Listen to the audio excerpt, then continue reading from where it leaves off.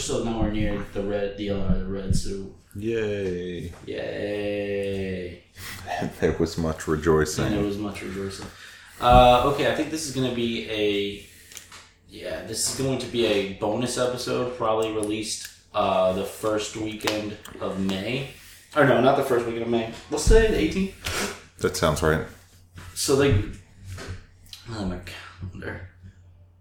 Oh no, what? What's the name? Okay, I'm probably going to release this the 2nd. So it looks like I have an episode coming out on the 18th. I have Justin's episode coming out on the 25th. And I have another episode coming out. You know what? I'm going to drop this on May 9th.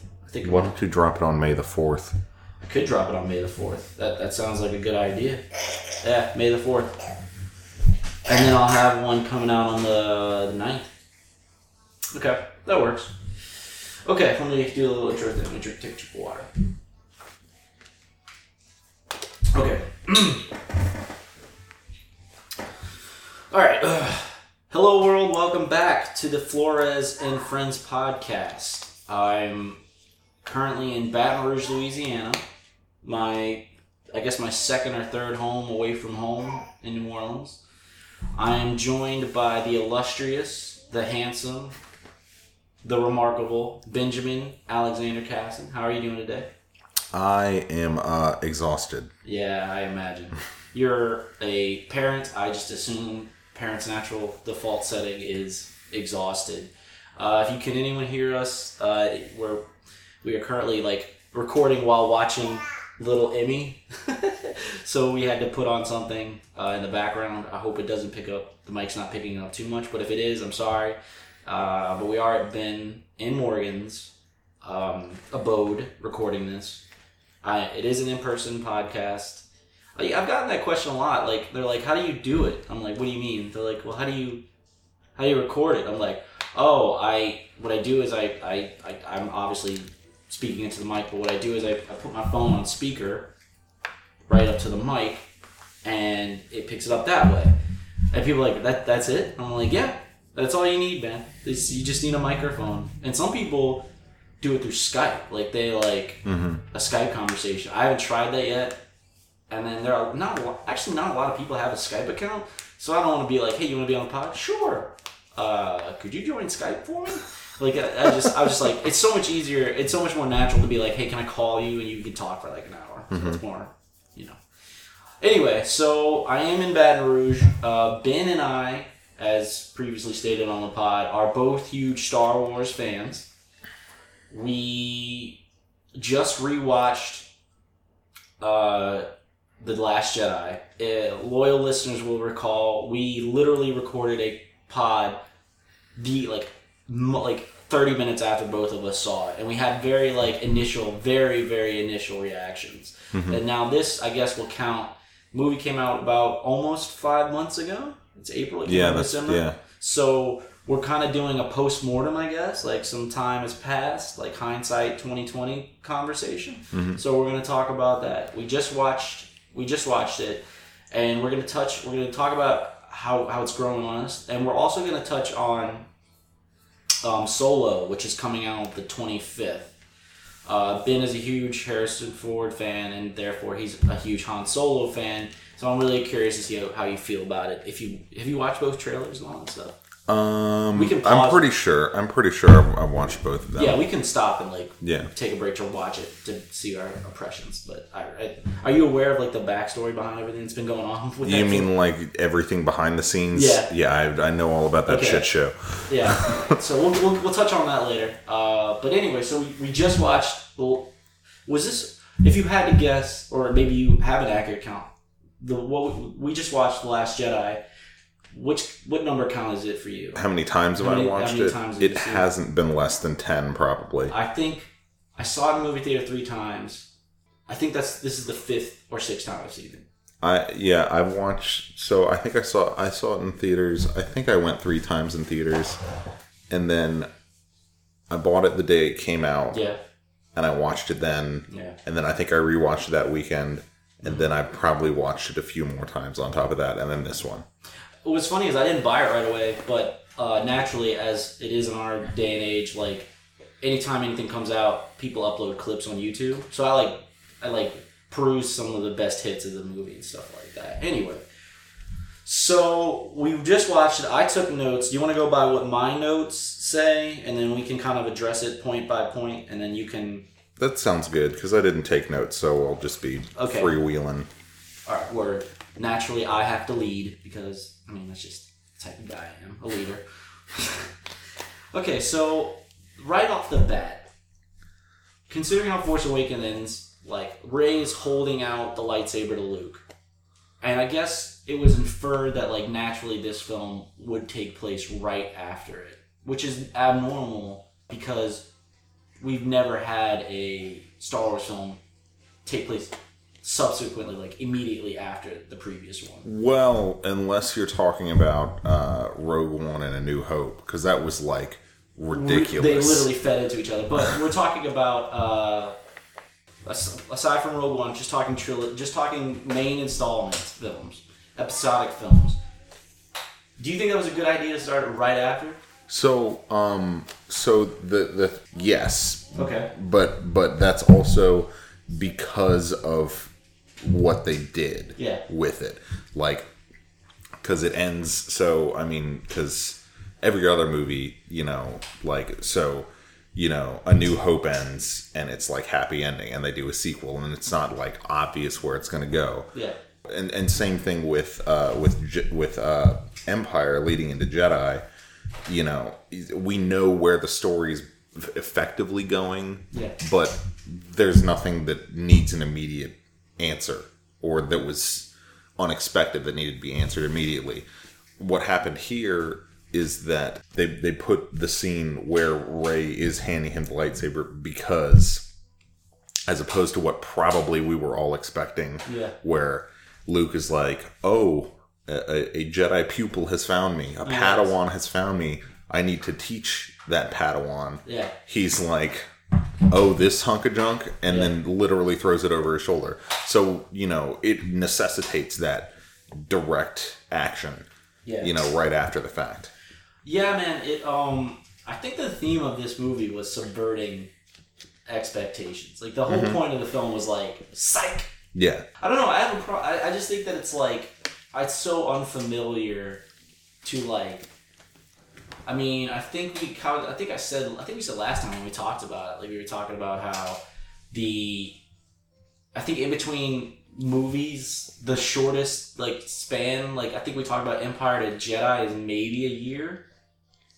So like it's very weird. Like I think that gap in between films, time gap between films, allows for some breathing room. Like, and it makes each one be a self-contained story. Like, so Empire is technically a self-contained story, although they like do some game-changing shit at the end, and they're like, but it is like it is a self-contained story. So you could argue that The Force Awakens was kind of lacking as a self-contained story because it's like, oh, well, they gave us a little bit of I've heard people say they should have just ended it with Rey and Chewie flying off into space, like, and then like that would have been the conclusion of that story. Yeah, that definitely makes it self-contained. Like they tacked on like the prologue of Last Jedi, right? To Force Awakens.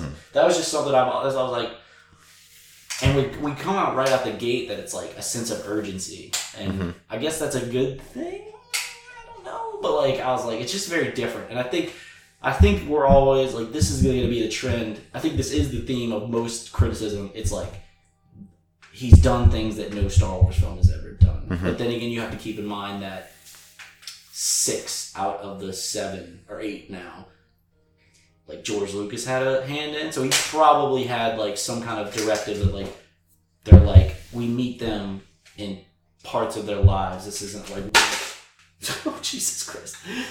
This isn't just one like story we're telling over like a span of a few weeks. This is a war, and wars are year-long things and stuff like that. So and that sense of urgency is required for the plot because it's all, Oh, we'll get there. We'll get there about the manufactured, contrived bullshit. Okay, so the next note I had was there's some bad exposition at the start, like. I think the point is, like, the line that it jumps out to me every time I hear it is, we've just received, Hux goes, we've just received orders from Supreme Leader Snoke.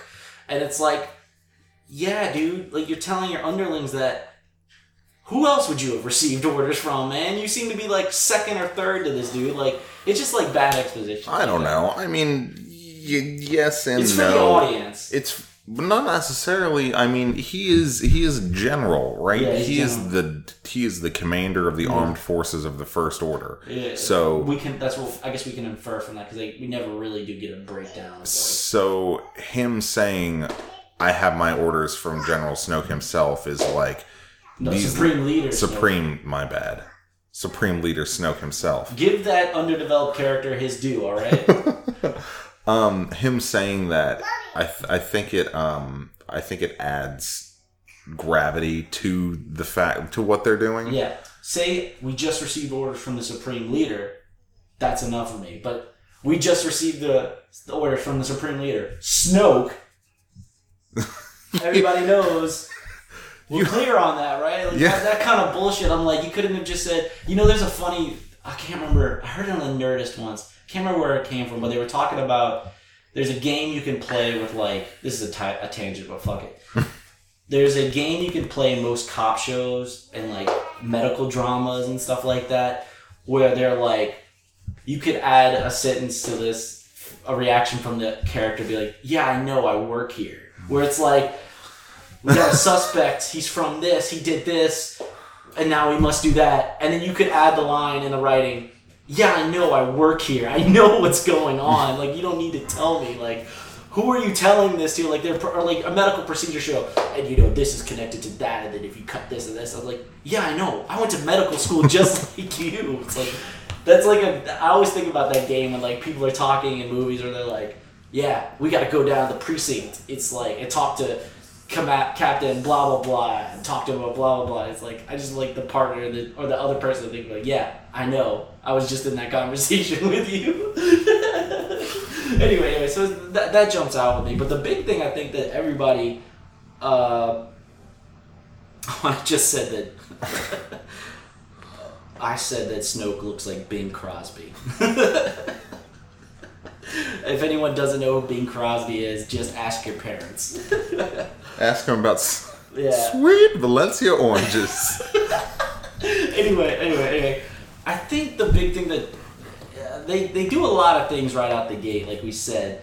But I think the Poe's line about, I have a message, you could have just stopped right there. And then when he says, for Hux, from his mother, that's a bad opening. Like, that's a bad way to start the film. Like, it's really bad to jump out the gate with that kind of abrupt, like, was that necessary? Like, I feel like it got people off their kilter, like, with that. I think it did, but I don't think that's necessarily a bad thing. It's certainly an unprecedented thing. Yeah. But I don't think it's necessarily a bad thing because, it's not like Poe is over here, like crank calling people. like he orders 6,000 pizzas to be delivered to Snoke's house, What? I didn't order these. He's not ding dong ditching Kylo Ren. He is, like I said, it's unprecedented, yeah. But it's like it's literally a time stalling tactic. He's like, man, I'm probably gonna die, but it's too cheap though. It's too cheeky, but we're also talking about Poe. Yeah. Oh God. Oh, I hate Poe. And so then you have to think about it in terms of his characterization. Yeah. Where he is Why do you think that line didn't work? But the line in the first movie where he goes, "Do you talk first or I talk first? I don't know how this works." In Force Awakens, that felt like that worked. But this line in this didn't feel like it worked. I don't know. I don't know either. I don't know why that worked, but this didn't. I think that they both work. It didn't work for me. I think that it's. I don't know. I guess it's the fact that one is like a lamp, it's like a lampshade thing where you're like drawing attention to the fact that this dude's wearing a mask. How do we start this conversation? And the other one's a yo mama joke. Like, I guess that's a little too like. Is Star Wars? Do they have your mama jokes in Star Wars? Is that what's going on? I mean, people have mothers, and I'm assuming that there's at least one comedian in the galaxy. What's the deal with Starship food? Anyway. So I feel like that's. I think Rian Johnson really wanted to fuck with people in this movie, not in a trolling kind of way, but we like get them off their balance. Yeah, I think so. Right yeah, out the gate. And I think that line works for that because you're like, oh, this is going to be different. Yeah. The next thing was we're introduced to a bunch of very few characters get named in this like opening bombing battle. I mean, besides that, we know Poe, Leia, all this stuff, but they introduce a bunch of new characters like Tally. Mm-hmm. They introduced a bunch of bombers. They introduced Rose's sister, who we don't know who Rose is yet. We don't know who this chick is. And they introduced a whole bunch of characters on the Dreadnought. And I'm like, they kill a bunch of cool characters right off the bat. Like, I really like the general character. Because as I mentioned to Ben, I was like, even when he's about to die, he's not like, ah! He just furls his lip and he's like, bugger. Like, that kind of shit. I was like, I bet that character was a really cool character. Why did they have to kill a bunch of cool characters that they just dispose of? Yeah. Oh, my bad. I think, I mean, but then also we don't read like all of like the Star Wars comics and the Star Wars serials that are coming out, and it's my understanding that there's like a comic about Paige and Rose. Oh, is there? You know, and I think that there's probably another comic about Tally. Oh, I never learned how to read, so I generally avoid like literature. Yeah. But at least comics have pretty pictures. Yeah, exactly. Yeah, for real. But I will say it's pretty. I guess it's a backhanded compliment because in a very short amount of time, he introduced a bunch of characters that I was like, oh no, don't go yet. Like, it's like, he made pretty interesting characters right off the bat with just action. Like, yeah. It was just like, it wasn't like, you need to care about this character. It was like, look at these brave characters, like, doing shit and stuff like that. So, I have no ill will. Like, I don't think we talked about this, but God, people fucking gave it to Rian Johnson about this film. It's like, dog, seriously? What did he do? Did he shit in your cereal? Is that what he did? Did he not give you exactly what you wanted? And then, like, he ruined my childhood. That's my favorite thing. It's like... That's the default response for everything. It is, and it's so funny because it's like, even if... Hi, Emmy. Hi, Emmy. Oh, that was it. We scared her away. So even if, you know, your childhood was defined, and it's really funny to see people that are like our age and some younger say it, you know, like we were born at the beginning of the 90s. Yeah. And, you know, Star Wars had been out for 14 years by that point. Yeah. Or no, 13, sorry, 13.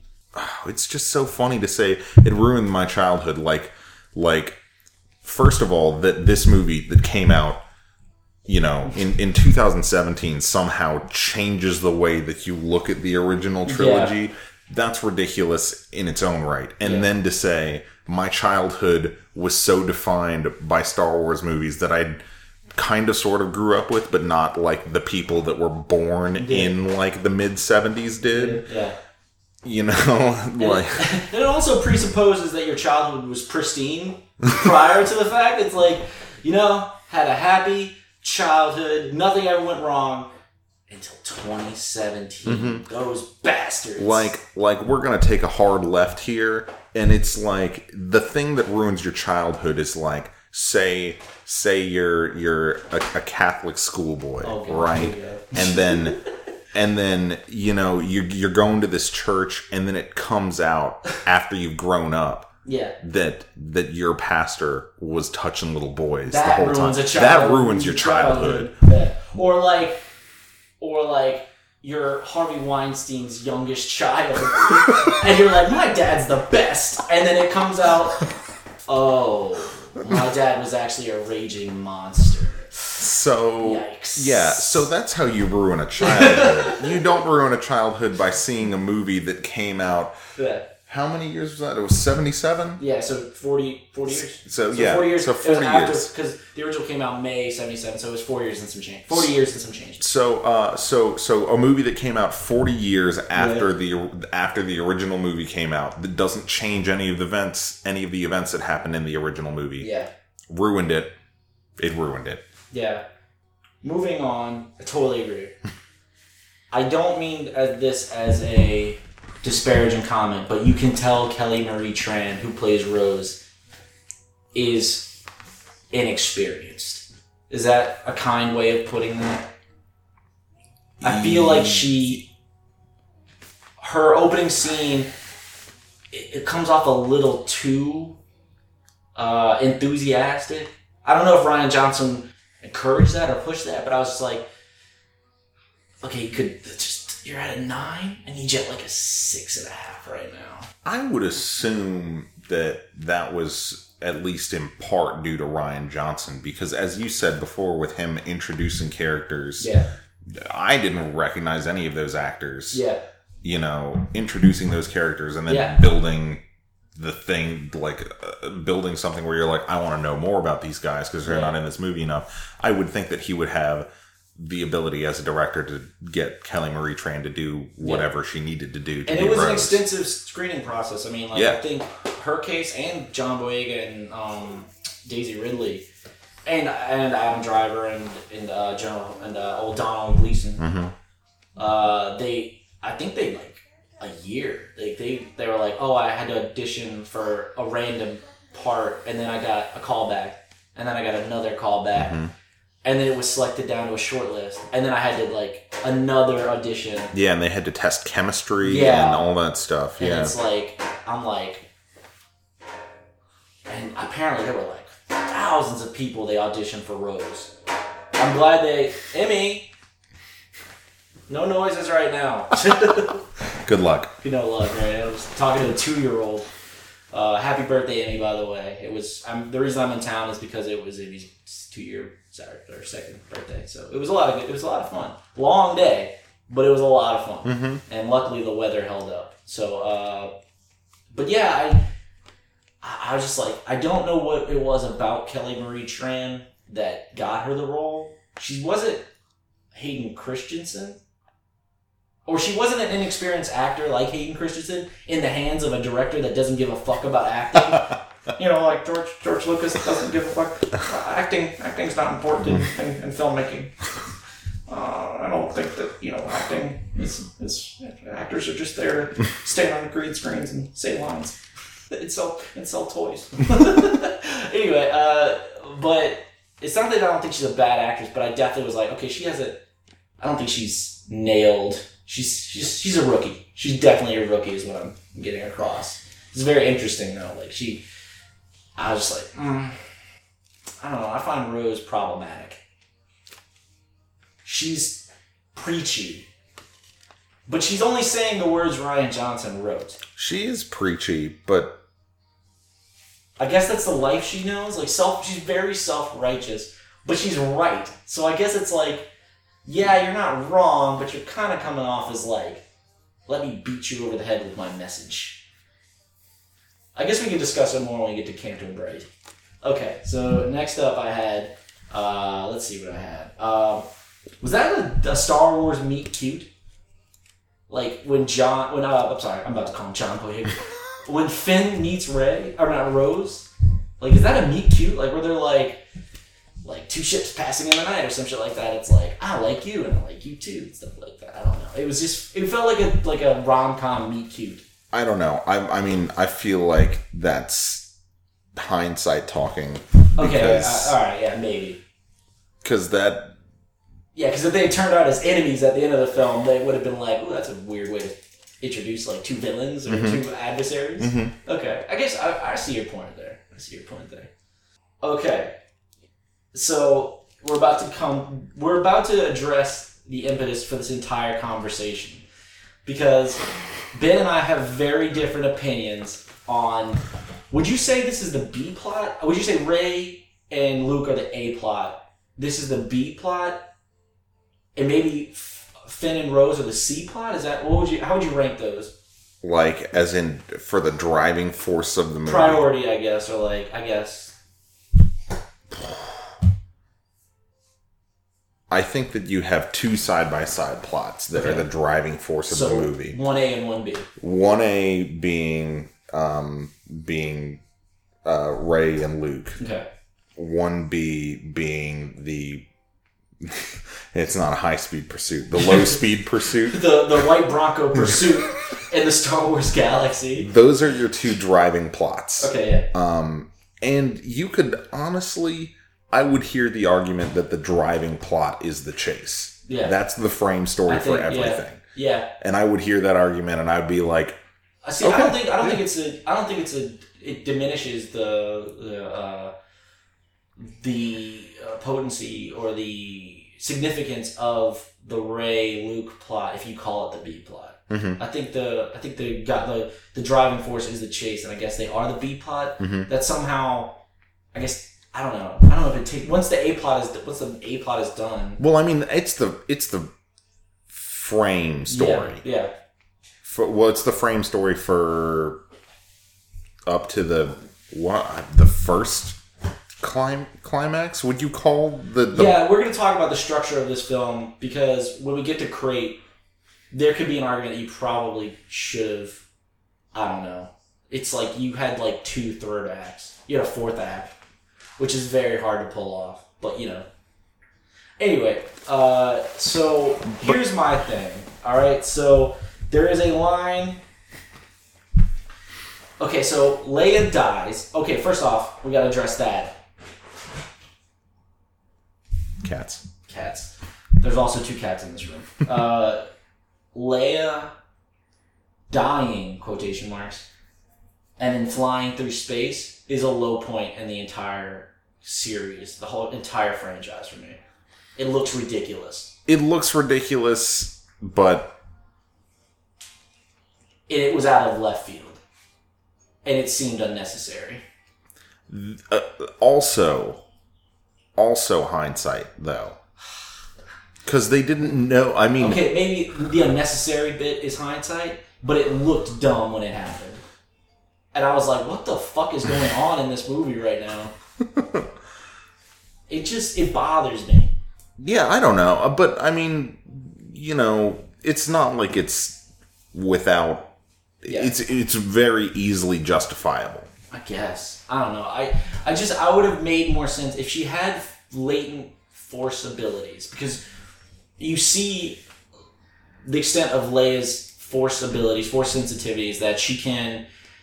I don't know what they've shown in the comics or the video games anymore. I don't follow that stuff. But just on the movies, you see that she has the ability to connect or communicate via long distances. She can sense when Han dies. She senses in Empire when Luke needs her help. Mm-hmm. She senses when Kylo's right there flying a ship. Mm-hmm. It's like, so she's... And she, I guess did they ever settle the debate with how she remembered what Padme looked like? Even though she was a newborn when maybe she saw a photo. I don't know. But she has some force sensibilities. My thing is, what I would, if I can play Monday morning quarterback here, I would have not had her fly through space, but I would have. You had 2 torpedoes coming. I don't know. Maybe like have her force sensibilities like set off the torpedoes right outside, and then it looks like an explosion. But I guess they had to kill to promote Holdo, who we're getting to. They had to kill everybody at the top except her. Like, I'm so like, there has to be a smoother way of doing this without this silliness of her flying through space. Yeah, the most straightforward solution to that problem is, for some reason, Leia's not on the bridge when this happens. They have to. But then you have to have an explanation for why the head honcho of everything is not on the bridge. Yeah. You have to have an explanation for that. They needed to dispose of her for a good portion of the film, but they didn't want to kill her. Yes. Which, again, in hindsight, probably would have been... Killing her would have been the most effective thing, considering Carrie Fisher's untimely death, passing. So, maybe they thought about fixing it in post, because I think it was finished, like, months before it came out. So maybe they thought about it, but realized, we'll kick that can down the road. We'll deal with it later. And you've got there would be a lot of reshooting involved to do that too. I mean, but if anybody's got the money to foot that bill, it's complicated. But the image is what I'm talking about. The visual of her, like, I don't have a problem with her, like, surviving death. I just have a problem with how is she not, like, and you said, because you study physics and you study astrophysics and you're very aware of these sort of things where I don't know anything about this kind of shit.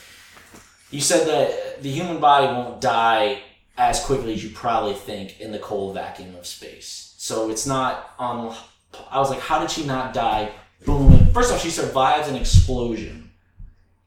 And then she survives the vacuum of space. That seems like a stretch. Well, you also see that the explosion isn't that big. It's more of an explosive decompression, which is like. Yeah, so it's more the getting thrown out than the explosion. That also, she's a 60-year-old woman. Let's also keep that in mind. Or 50, something like that. Something. Yeah, because she was 20. She was 19 in New Hope. Jedi, I think, takes place 4 years after.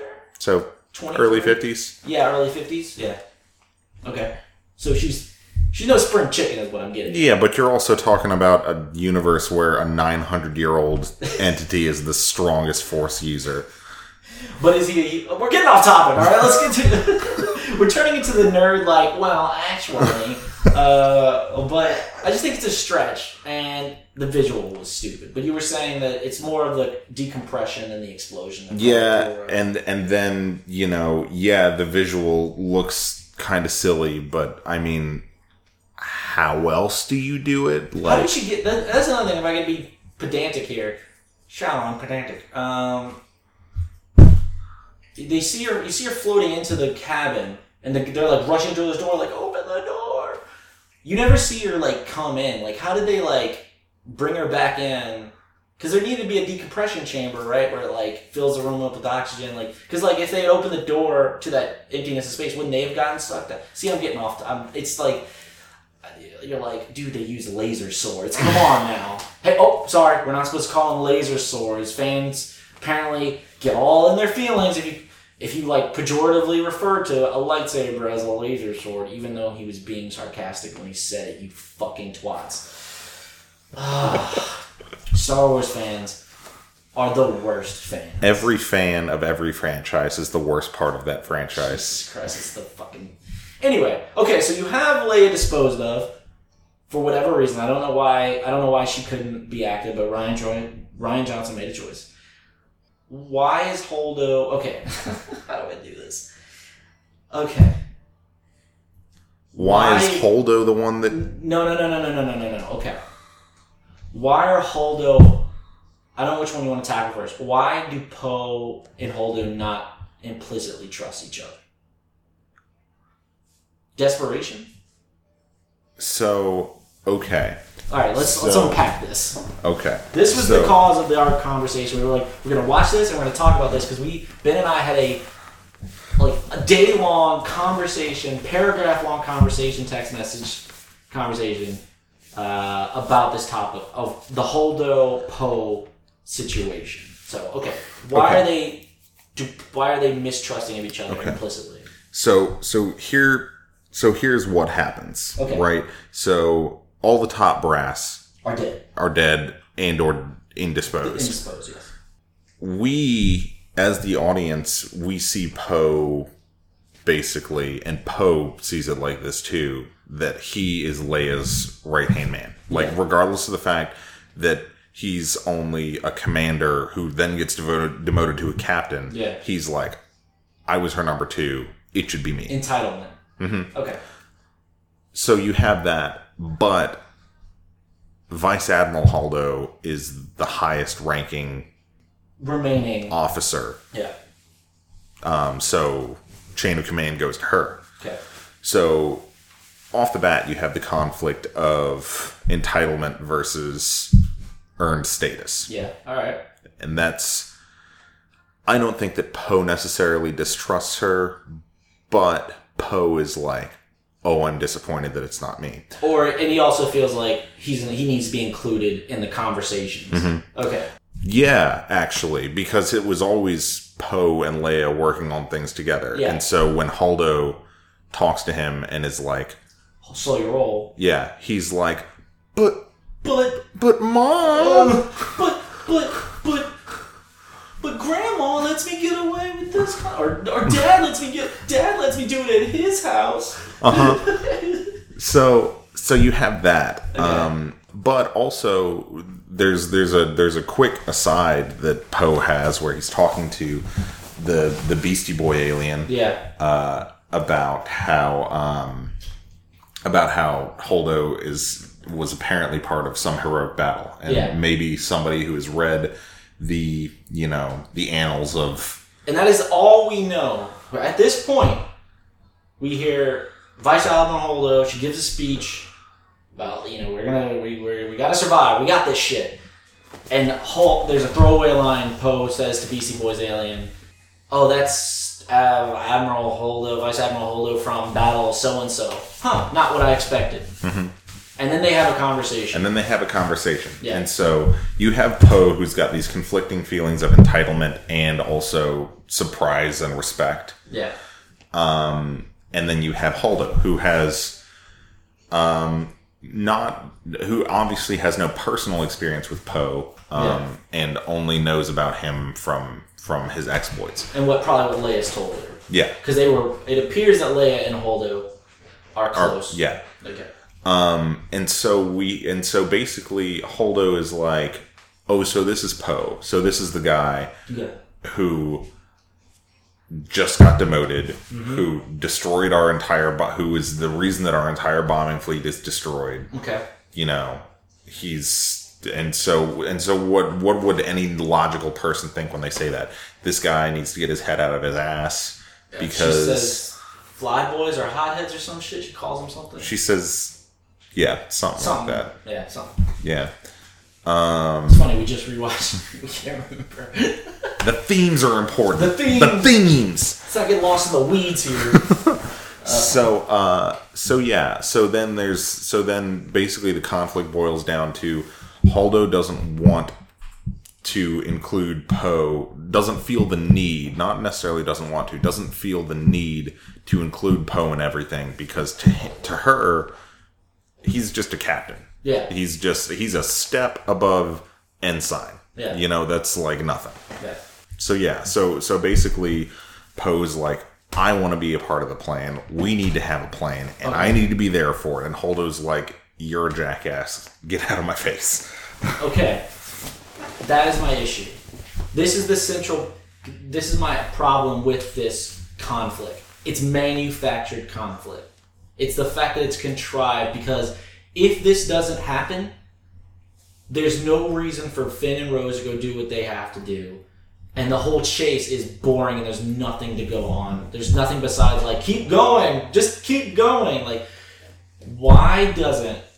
all she needs to say, and I think this is where where our rubber met the road, was, why doesn't she just say, all she needs to say is, don't worry, there's a plan. Or have a cutaway scene where she's talking to her circle or her team, whatever it is, and says, okay guys, that's the plan. Because and I'm blaming Poe. First off, I want to get this on the record. I don't give a shit about Poe Dameron. I actually hate Poe Dameron now. He's the Tony Stark of Star Wars now for me, where he's an awful person who gets away with anything he wants and faces no consequences, but he's charming and likable, so we let it slide, which is Poe Dameron and Tony Stark. Anyway, so it's the fact that, like, Rian Johnson throws suspicion, makes Holdo seem dubious and kind of like either deceptive or not forthcoming, I guess is the better word. She's not deceptive. She's just not forthcoming. Or she's incompetent. She's either hiding something or she's dumb. She's inexperienced. She doesn't know what the fuck she's doing.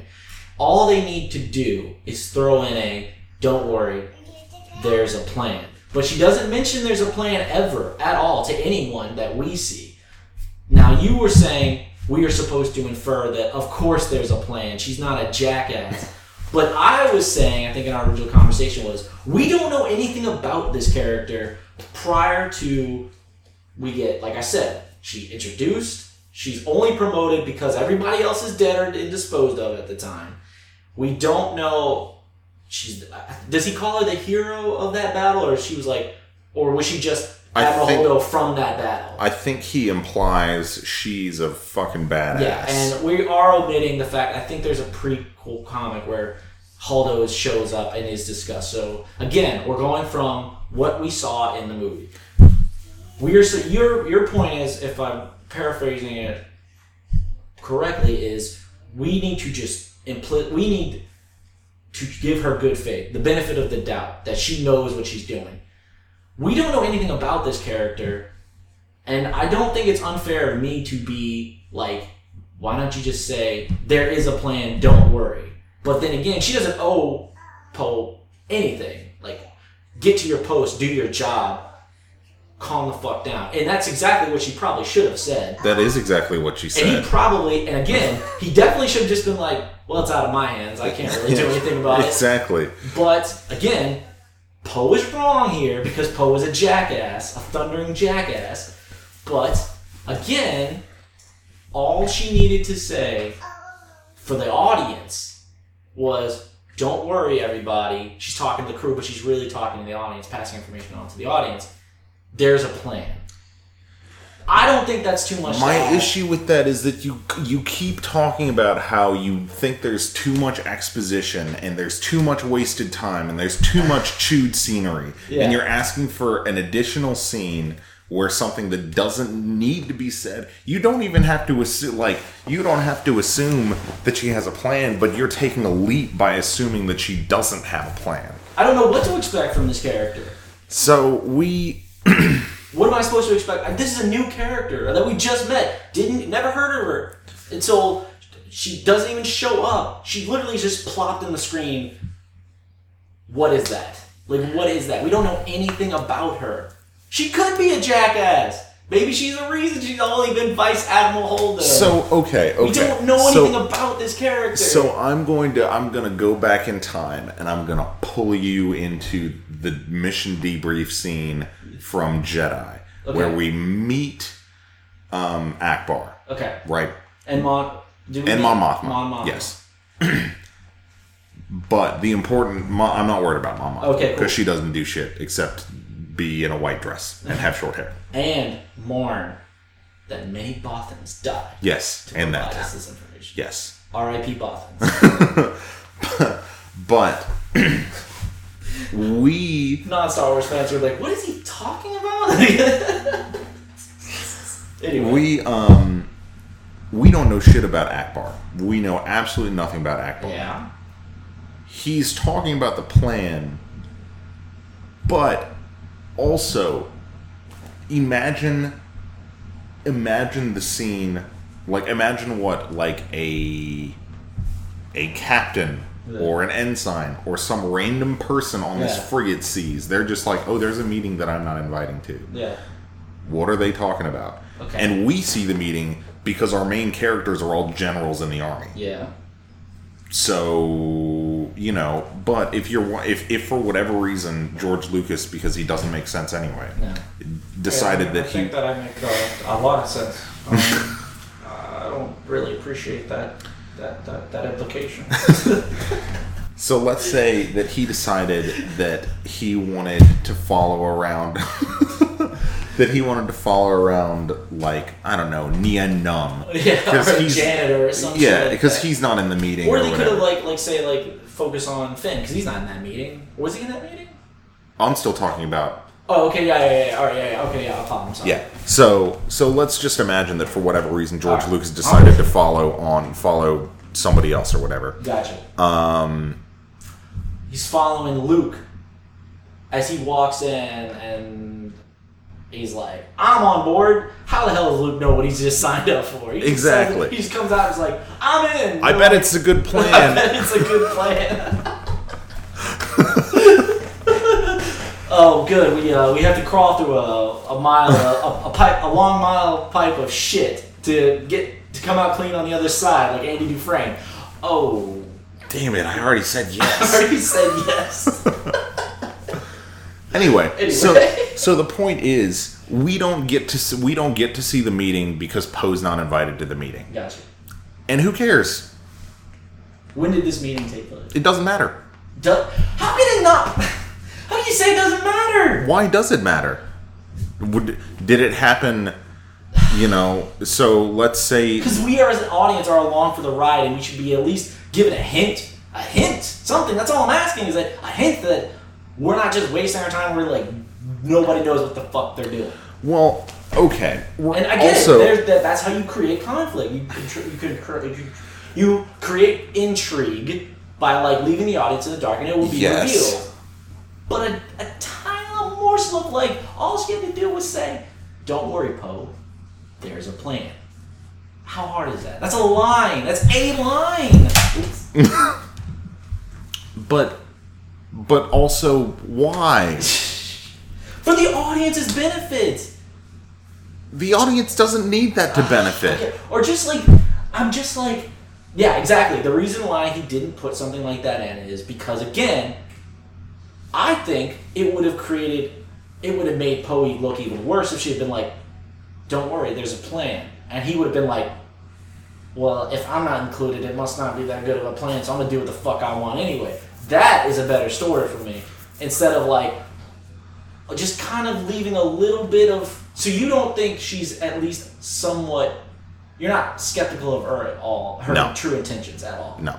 I think I was, and I think Rian Johnson wanted me to, because it felt contrived conflict. It didn't feel contrived to me because it fit with their characters. For me, for something to be contrived, it needs to be like, why did they say that? Why did they do that? That's exactly how I felt. I was like, why didn't she just say in the speech to everybody, not just Poe, just not even just to Poe. Why not in the speech, like, "I got this"? Okay, how about the line at the end when she says, "Now back to your stations"? That is an order. Yeah, but that's also being issued. That's also saying, "Back to your stations. Don't ask any questions." No, it's not. That's not what that means. Back to your stations means go do your shit because we got shit to do. Yeah. But is she just tempering that and being like, "I don't want to seem like I don't know what I'm doing. Now back to your stations." So, okay. So later on. Okay. Later on. We're hopping. We're going forward a little bit. When we know what the plan is, when we find out what they were doing, which is they were like, "Oh, check it out. We're right by this fucking old-ass planet over here." It says Uncharted, so it was hidden. The planet was hidden. They're like, "Check out what's right here. Yeah. We can go here, hide out. Everything's groovy." Okay.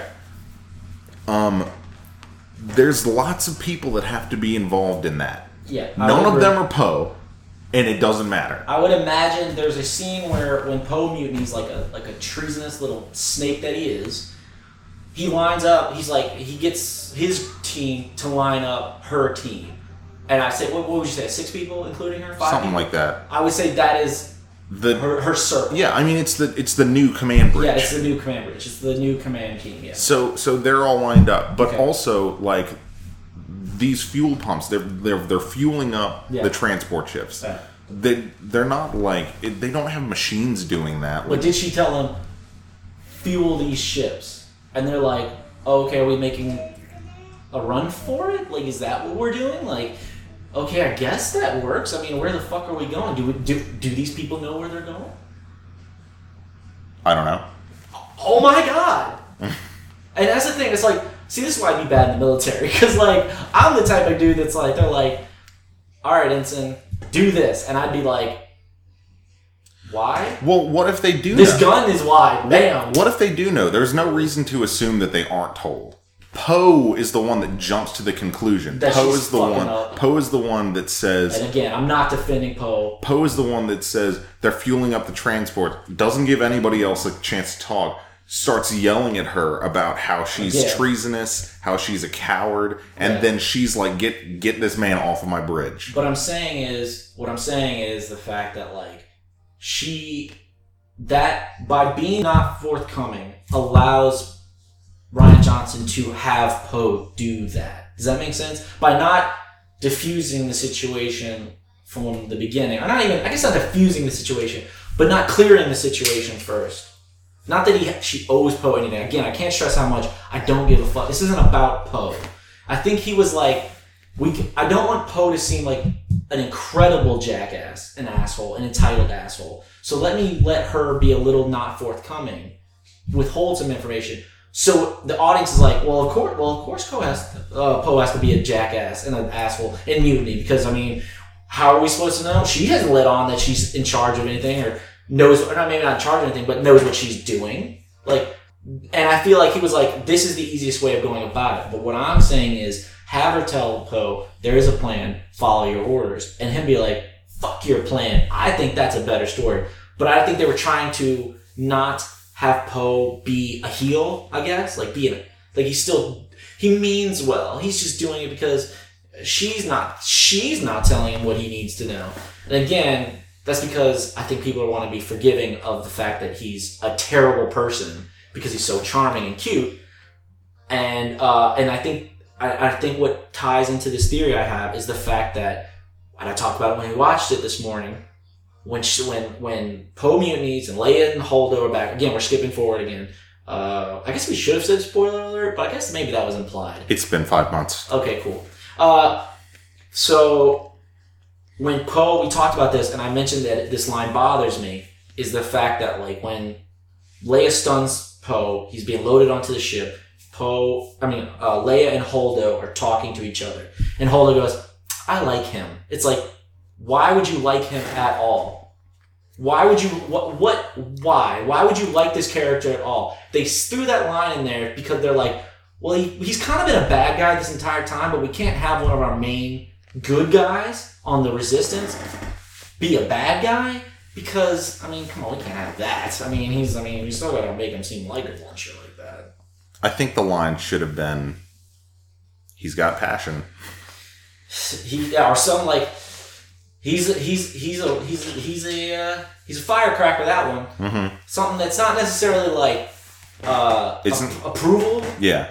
Like no one should approve what Poe does on this movie at all. At all. Like, he fucks up from jump. Like, once they realize, Poe, pull your guys out of there, and he goes, "No, fuck your orders. I will finish what you started." Yeah, I know, right? It's like, I'm like, it's the fact that people keep letting this dude get away with things.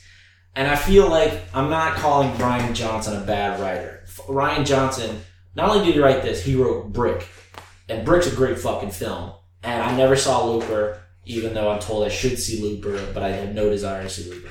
I'm not calling into question Rian Johnson's filmmaking abilities. But I feel like I see the Matrix code in this. Like, I was like, oh, well, the reason they did this is because if they had done it what appears to me a more sensible way, like a leader would have diffused that situation, be like, there's a plan, don't worry. That would have killed the conflict and the drive for this. I think we agreed it was the initial main plot of the chase. Or it would have stopped the other, like the Rose and Finn plot, and it would have stopped Poe from mutinying and stuff like that. And if that happens, that's like, what would you say? That's like 40 minutes of the movie right there, right? Mm-hmm. So it kills. Then what are these characters doing? What do you do with these characters while in the meantime? I'm not saying it's a bad idea. I'm just saying it's contrived in my mind. That's my opinion on this. Everything fits for me. And also, we're looking at this with a lot of hindsight. Yeah. Watching it first time. Yeah, if we both watched it like in a screening and they'd stop this and be like, "How do you feel about what just happened?" We'd probably be like, well, we probably feel differently because we don't know where this is going. So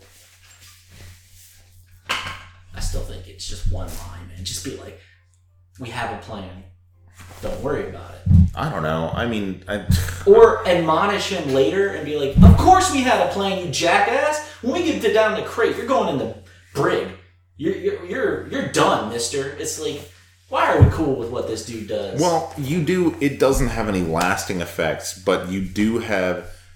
It's the scene where he mutinies. Mm-hmm. You have Holdo, like, he tells Holdo his plan. Yeah. And she's like... livid. Yeah, she's livid. She blows up in his face. She's like, you did what? This is what we have to go on now? Are you insane? Yeah. Okay, so where was that Holdo? There's that Holdo, livid. How did that Holdo become... I like him, Holdo. I'm with you. I'm with you on that. Okay. It should. At least we can agree on that. It should have been more of a, like, Leia likes him. Leia, that's fine. We have the basis for the relationship. Who wouldn't like Oscar Isaac? Seriously. Real talk. Seriously. Is that your shoe, Emmy? Hey. She's too good for us. I know. We're just a bunch of old farts talking about nonsense. Yeah. But yeah, the Holdo doesn't have anything to go on, really. So yeah, I mean... You want to spare Leia's feelings? Sure. Don't say you like him. Say, that guy, there's something. Yeah. You might want to keep an eye on that one. And all Leia has to go is, oh, I know. Uh-huh. Oh, I know. Yeah, right. She's literally the one who stunned Poe. It's like, but then again, I said the bit, I was like, she shouldn't have stunned him. She should have just shot him. Like, just get rid of Poe. I get he's the best pilot and you had a theory that in the next one he's going to replace Leia. And, okay, so you don't want to get rid of Poe. Maybe shoot him in the leg. Shoot his ear off. I don't know, do something to give this dude some consequences for his actions, dude. Without this, like, internal guilt that he feels like, oh, I got people killed. It's like, no, now you have a conscience? Like, where was this conscience? I hate Poe so, like, I can't believe I hate Poe this much. But the more I think about Poe Dameron, I'm like, you entitled thundering jackass, dude. You are failing upwards, like, and I really think he's making a point of, like, like Rian Johnson is making a patriarchy point with this. Because it's like, this is how women feel about a lot of guys they worked with. He's the most cocky, entitled dude in the office, and he gets away with it. But he's so cute and charming, he gets away with it, right? So, anyway, let's move on from that. But I think we covered everything we wanted to talk about with that. I think so. Yeah, probably a little too much, but... Whatever. We're an hour so far. We've touched on half of the movie. So, yeah, I guess it's up for debate, but at least we agreed on the last part. Like, we don't necessarily agree on how she handled the situation at that initial interaction, but she should have been like, keep an eye on that dude, right, man? Keep him on a short leash, right, bro? Don't let the good looks fool you. Okay. Here's the next thing. Let's go to the Acto, right? That's the name of the island, right? Some things. There's some little things that you gave me shit about this, but I was like, you could have probably saved. I wanted to say like 5 minutes if you cut some things out and reshifted some things, and you were like, you'd maybe save a couple of minutes, dude. Relax. I was like, maybe that couple minutes would have been better. I don't know. So one thing I noticed was like, why are they having Rey training with the stick?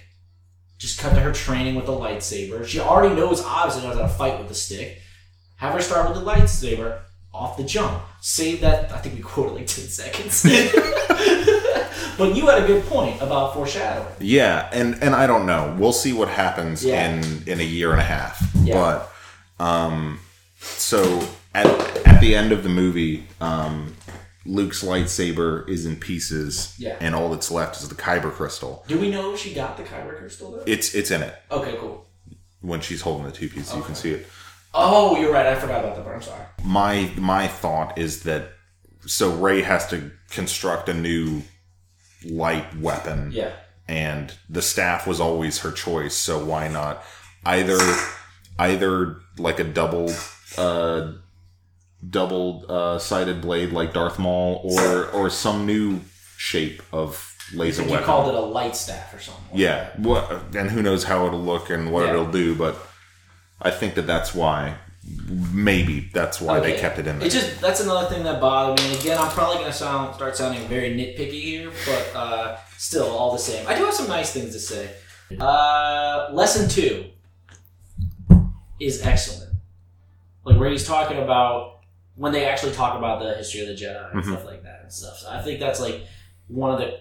This movie has some questionable parts, but at the same time it has some like wow, they went yard on that one. They like knocked that knocked out the fucking part. Like all I would say most of the Luke and Leia. Oh, there is I can't believe I forgot about this. I mean, what's wrong? Lesson 2 is good, but I have a huge problem with lesson 1. And we talked about this, and you're just shaking my head at this bullshit. But it does bother me, alright? I think I mentioned that for the most part, the humor in this movie works, except for 3 things. Poe's opening line from Hux's mother. The green milk scene, which I will not go into detail because I don't like thinking about it. It's awful. I don't know why. You think it was a troll job on Rian Johnson's part. He's like, fuck you guys. See where this comes from? There. That's where it comes exactly. from. But also, okay, so in lesson 1, he's like, what do you think the Force is? And she says a bunch of bullshit. He goes, oh, you're completely wrong. And he goes, now sit down and reach out. And she reaches out with her hand like a dumbass. I don't have a problem with that. She probably has some warped, understanding what the Force is. She obviously doesn't know what it really is. And when she reaches out, she's got her eyes closed. And okay, this is what literally happens in that scene. Luke rolls his eyes, starts tickling her with a leaf, and then she's like, I can feel it. And then he's like, oh yes, the Force. She goes, I can feel it. And he whacks her on the hand. Okay. That took me out of the movie. Because I was like, have Luke roll his eyes, and then smack her immediately. Why are we doing this little gag where it's like ha ha ha ha, isn't this funny, guys? It's like this was unnecessary. You act like it's a forced laugh. It's genuinely funny. It's just not. It undermines the seriousness of it. I'm like.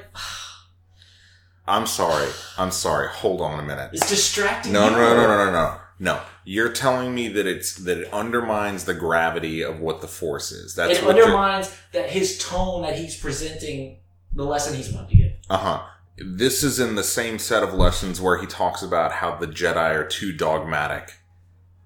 Okay, I'm not saying that the movie needs to be a Chris Nolan film or a Zack Snyder film where there's little to no humor in it at all. No one has a butthole. No one poops. Alright? I'm not saying that. What I am saying is don't have a distracting little gag. Is she alright? I think so. Oh, I mean, it'll be alright, man. I'm sorry if you like that little scene. I'm not trying to cause any heartache. She'll be alright in a minute. Okay, so you guys can't see this, but Ben's being a good dad by comforting his sad little child, and I'm incapable of feeling those emotions. So it's actually quite remarkable to me. I'm just saying it feels you could get to the same destination of him admonishing her without that. That seems you could go like this, and they went like this. It's you could have just. It's just a simple leap. You don't need to make a show out of it. You can just do a little leap. Why? Why was that there? Because it's funny. It's not funny. It is funny. It's slapstick humor. It's what do we even... Slapstick. Slap leaf. Oh! It's just nonsense. It's funny. It's not funny. It's Jar Jar Binks level. That is a lie, and you know it. It's okay. All right, I'll reel that back. Your Honor, strike that from the record. I'll rephrase. It's prequels comedy. That's not true. Yes, it is. Okay, look, so this is what happens. Luke goes in with the intent of being serious and asks her to reach out. She is ridiculous and physically reaches out. So he's like, I can't believe I have to do this right now. Then just slap her. Why tickle her? To make her feel stupid. Why are you trying to make her feel stupid? Because she is stupid. Why are you trying to demean this girl? Why are you being a punk? I'm just it's just again, I just talked about how lesson 2, great, home run, you hit it, you got a touchdown on that one, Rian Johnson. But then you do a stupid incompletion, if we're talking football, American football terms, a stupid trick play that you did that. I was like, why? Why did you do that? That was silly. What are you doing? I'm just for every there are more good moments in this movie than silly moments that I'm talking about. This nitpicking moment of mine. Because most people are like, dude, it was a thing. Let it go. I'm like, I want to let it go, but I know how much time and energy goes into these 2 hour films. Like we're making this film for close to 2 years. Rian Johnson probably knows the inflection of every actor that speaks in this film and knows everything about this film. So he had to have been like, yep, I want this in there. Why did you want that in there? It's like, that's nonsense. It's nonsense. And again, it goes back to the Pose opening line. Like, why is that there? The milk scene. Why?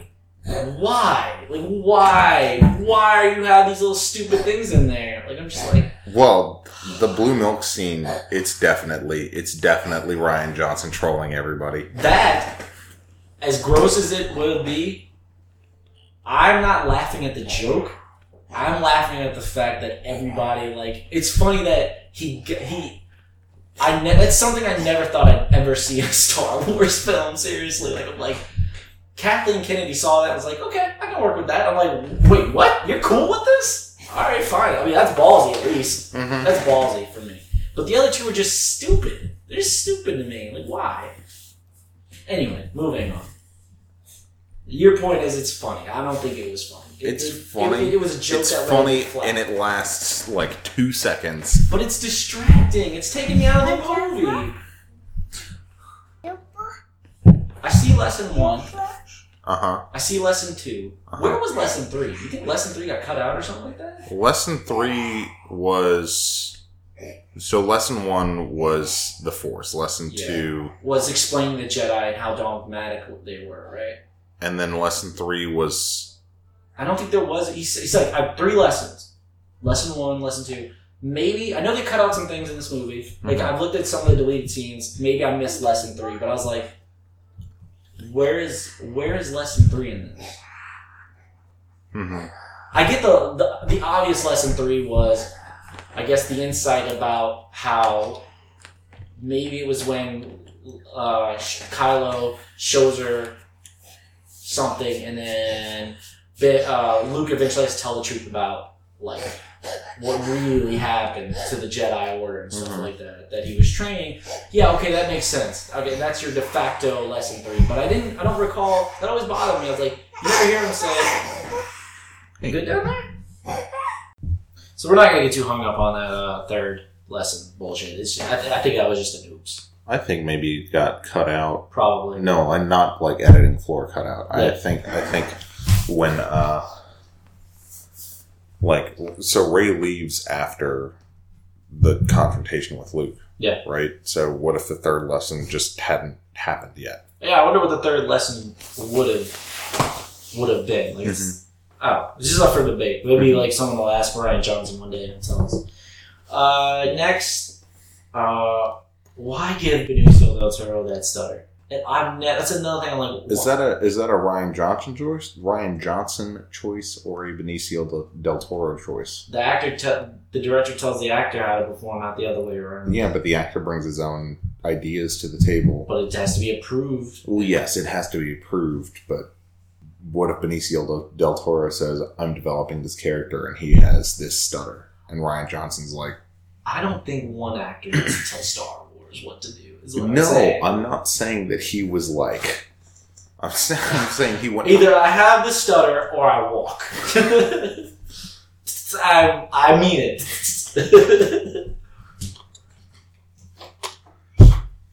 But yeah, that's just another silly thing. Nitpicks, I'm sorry. The Finn and Rose banter falls flat. Like, they're like... the way they talk to each other, I'm just like... Alright, you want to talk about Canto Bight? Let's talk about Canto Bight. Let's do it. Let's talk about Canto Bight. But I feel like I'm at a disadvantage. I guess I'm full of gripes, but no solutions. Because I'm just like... I don't know how to fix that scene. But for whatever reason, it feels like it goes maybe... How long would you say it lasts? 20 minutes? Maybe? I have no idea. Yeah, probably. 20 minutes? Like, you think about... they spend I would say about 5 minutes at the casino planet. She gives a little speech about the 5 years. Yeah, testing a weapon. She gives a little backstory. They're on the planet, and then there's the chase, right?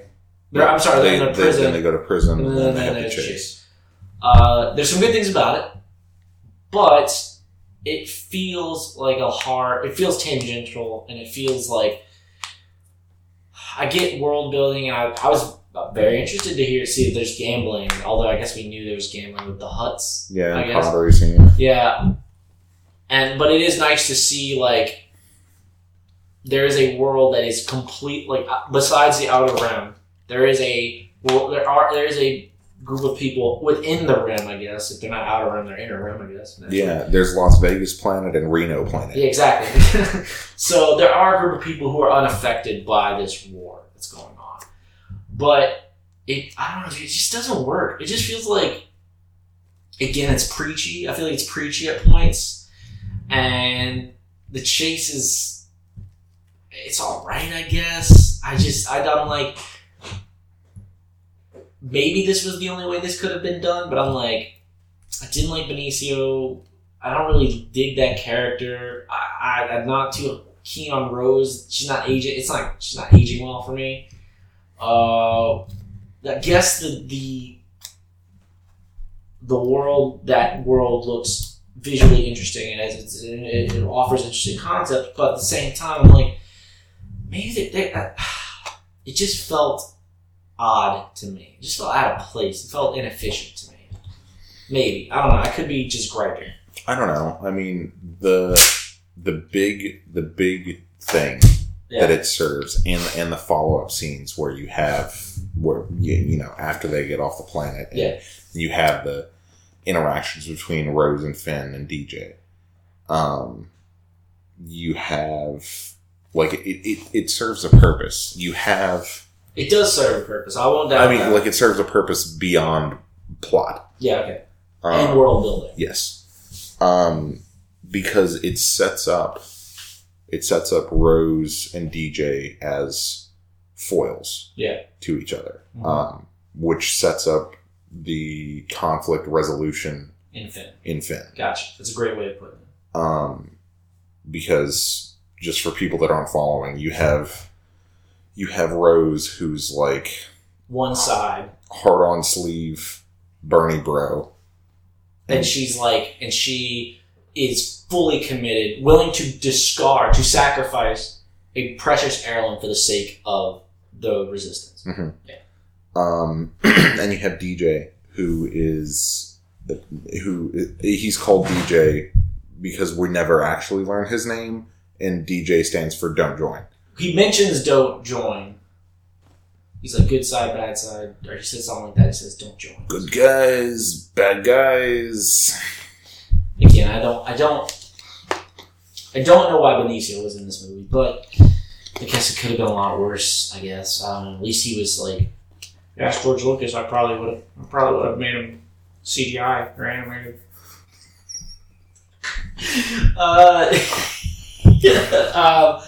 Okay, and then he's obviously on the other side. It's like which side is Finn gonna?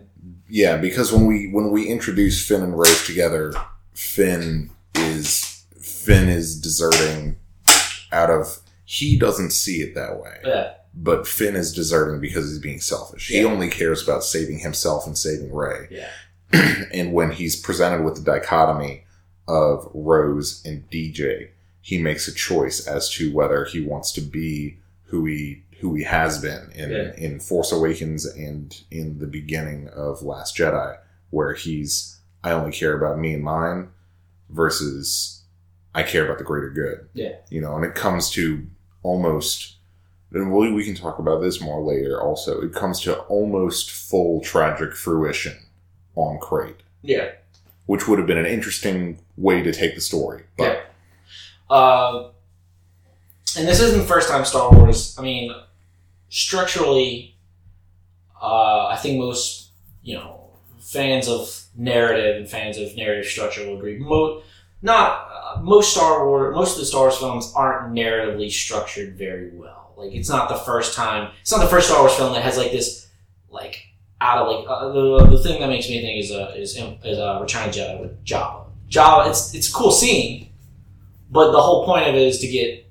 It's like 30 minutes or 20 minutes to get to free Han, and then kind of bring everybody up to these characters. But it's like the movie doesn't really start until they free Han. Like that's the point. Like they're just fixing something they left open in Empire. So they're like, okay, we got to fix that first, and then we can start the movie. It's like it's a prologue. It's kind of like like it could have. But I guess if they had done it now, they probably would have made that. Probably into a video game or a comic or some kind of like secondary material, and then they would be like, and now Han's back. And it's like, or certainly not spent as long. Yeah, which I don't think many people dislike that part of Jedi. Like most people, I mean, Jabba. I mean, he's a cultural, not an icon, but he's a cultural reference. It's one of my favorite parts of the movie. Yeah, because the rest of it is Ewoks. Let more Jabba, less Ewoks. But, and I mean, it gave us, sorry to be, a dude here, but it gave us Slave Leia outfit. Boba Fett. Where? It gave us a Sarlacc. It gave us a lot of cool things. The Rancor. And Salacious P. Crumb. It gave us a lot of good things, like just, oh, I thought you were blind. Oh, no, I can see a lot better. It gave us a lot, but the movie doesn't really start. Like, the plot, the first act doesn't really start until he goes back to fucking Dagobah to talk to Yoda, and then their plan starts to, okay, what are we going to do? Now back to the Star Wars. So, yeah, it's not, like, people think that especially the Holy Trilogy is not without flaws. Each one of those movies has a flaw, and I think the reason people love Empire so much is because I would say it has the least amount of flaws. You mean none? I haven't really if I went through it and tried to find something that you could, yeah. But it has flaws, but it doesn't. So they all have their issues. Canto Bright didn't break the movie for me. I just wonder. I'm speculating. I would like to believe there's a more efficient, engaging way of doing that. I think that the casino was an appropriate choice of location for it, though, because it being at a casino lets you, especially the one on Canto Bight, which is like the casino. Apparently. It's like the Bellagio, right? I think they said it looked like Monte Cristo or like where was Casino Royale? Montenegro? Was that? Something like that. One of those foreign type places. Those Eastern European places. Fancy. But anyway, so, you have the ultra high rollers there, and then that sets up DJ to talk about how when they steal the ship, they're like, oh, where'd this guy spend his money? And Rose is only looking at it and seeing selling money to the enemies. Like, I'm selling weapons to the enemies. She's not thinking about the fact that the resistance has to buy shit too. I know, it's like, the resistance don't have their own means of production here. I mean, I can understand why Behemoth like the First Order or Behemoth like the Empire would probably have their own means of production since they own everything, basically. Right. Or they're like the regulators of everything. I mean, they subcontract, obviously. Probably. But... Oh man, we're talking about subcontracts on a Star Wars podcast. That's what's up. But the First Order doesn't have, like... They're not nearly... I think that's getting lost on a lot of people. Like, a lot of people were confused with The Force Awakens, like, so the Resistance is the Republic? Well, no. So the First Order is the Republic. I was like, no, this is really kind of like a Star Skirmish. Like, it's not like...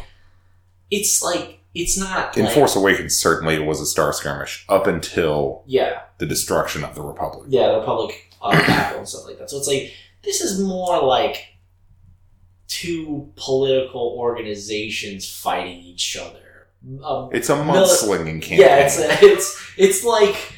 a disagreement that's gotten beyond words, right? Like, basically, it would be like if there were a bunch of Nazis organized, uniformed like well-funded, political militant organization of Nazis that were trying to like work their way into taking over the United States government, and then it would be like if a bunch of people who from World War II were like, all right, guys, we got to get back together. Like, or a bunch of people in the United States military are like, kind of like, okay, guys, we got to like branch off and take care of this problem. So it's like they're not really necessarily sanctioned by the Republic, but they are obviously the Republic, fighting for the Republic. The Republic would probably want, if they had to pick, we want them to win. But they probably had 30 years of peace. They probably don't want to get back into another civil war. So it's like, it makes sense. It makes sense. So I think that got lost on a lot of people because I don't think they took the time.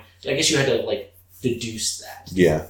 Or read some of the... So the obviously neither side has a means of production. So they have to, of course, they outsource and like buy from arms dealers and stuff like that. So I like that because it's like, well, duh. It's like, I guess it's some people never thought about it. But yeah, naturally. Yeah. So it sets up DJ to talk about why Finn shouldn't join any side. Why he should, because, you say you want to fight, these people that are supplying all of the weapons for the First Order, but then you take a look and you're like, oh, so there is some gray area here. Yeah. And DJ lives in the gray area. Yeah. And Rose there's no gray area. There's only right or wrong. It's like, where is Finn going to go with this? And I guess he acknowledges DJ, but he still eventually ends up on Rose. And so the casino, I mean, you can talk about your pacing issues and you can talk about some... I think it's definitely a pacing issue. Yeah, right? You can talk about your pacing issues. You can talk about, some... I will cede that you could tell the exact same story without the Faudiers. Probably. You could do that. You would miss out on probably the interaction with the little kid. Yeah, which comes back at the end. Yeah. But you could trim a lot of fat there by not focusing on it as much. But it also touches on her backstory. It does. So I don't know how would you convey that without some exposition. Obviously, she could be like, well, these rich bastards. I used to live on a planet that was run by these rich bastards, or something like that, or that was taken advantage by arm dealers and shit like that. But that would be bad storytelling or bad visual storytelling. So. I mean, yeah, you could. I mean, honestly, though, if you look at it and you look at that, however many minute long sequence it is from them getting to the casino to them leaving on the ship. It's not like it's not streamlined. Yeah. Either. I think, that's the thing. That's a hard time. That's the hard thing. Like, that probably was like a 20 page like sequence, but it was probably a 40-minute originally. He probably had to trim a whole bunch down just to get that. Yeah. But I still find it clunky. I think it's like, but then again, that's the thing. I said I have no solution here. I would have to read the script. And then I have to like find a way that he probably was like, this is all I got, guys. I can't do any more than this. So, and it's like, and I think that was a larger issue because if we want to skip ahead to Crate, we still have some other stuff to talk about, but we can skip ahead to Crate, which was a larger thing. It was like, we both had the opinion separately when we first saw this, like even before Crate, we were like, fuck, we got a whole another half hour in this movie. It's like, fuck. Like it got to the end of the throne room fight, and it was like, fuck, there's a whole planet with a giant battle that I know happens from the trailers. Yeah. And we haven't even gotten onto that planet's surface yet. Okay. It's let's see, what else do I have? What was I saying? I was saying about, was Luke apparently disconnected from the Force because Rey says, I didn't feel you. You must let go of the Force. And then he kind of reconnects with it. It felt a little too easy for me, but we don't know how easy it was to disconnect. Yeah. But it felt too easy for him just to reconnect. But you had a point about it makes sense that way. Yeah, I think it makes sense that way because, I mean, if you look at Luke, so you even disconnected from the Force, you still have, you still have those tendencies. Like before Luke was trained in A New Hope, Vader is bearing down on him in the exhaust pipe trench. Yeah. And he's like, the Force is strong with this one because he can't get a target lock on him. And Luke has never been trained. People forget about that line when they criticize Rey for being so Force sensitive without receiving training. It's like, well... the only thing that he's done is get shot in the butt a bunch of times by a training droid and then block 3 laser beams. Yeah, it's like... That was the extent of his Force training at that point. So, because I think that it's fair to say that we kind of sort of see Luke do things that people that aren't strong with the Force do on even disconnected on the island. Like when he spear fishes that gigantic fish from like 3 miles up in the air. Yeah. It's not like let me just go out there and do that kind of thing. So probably some trial and error in that thing. So anyway, Luke becomes powerful with the Force, becomes strong with the Force in his training, after a long time of practice. And so to turn it off, I'm sure took a lot. But I also feel like it's, like riding a bike. I'm not riding a bike currently, and I haven't ridden a bike in... Wait, hold on, let me... Yes, I can confirm he's not actually riding a bicycle right now. He is stationary. And it's been however long it's been since I've ridden one. But if I hopped on a bike right now... That's a good point. That's a good analogy right there. I think, it's like... and he really...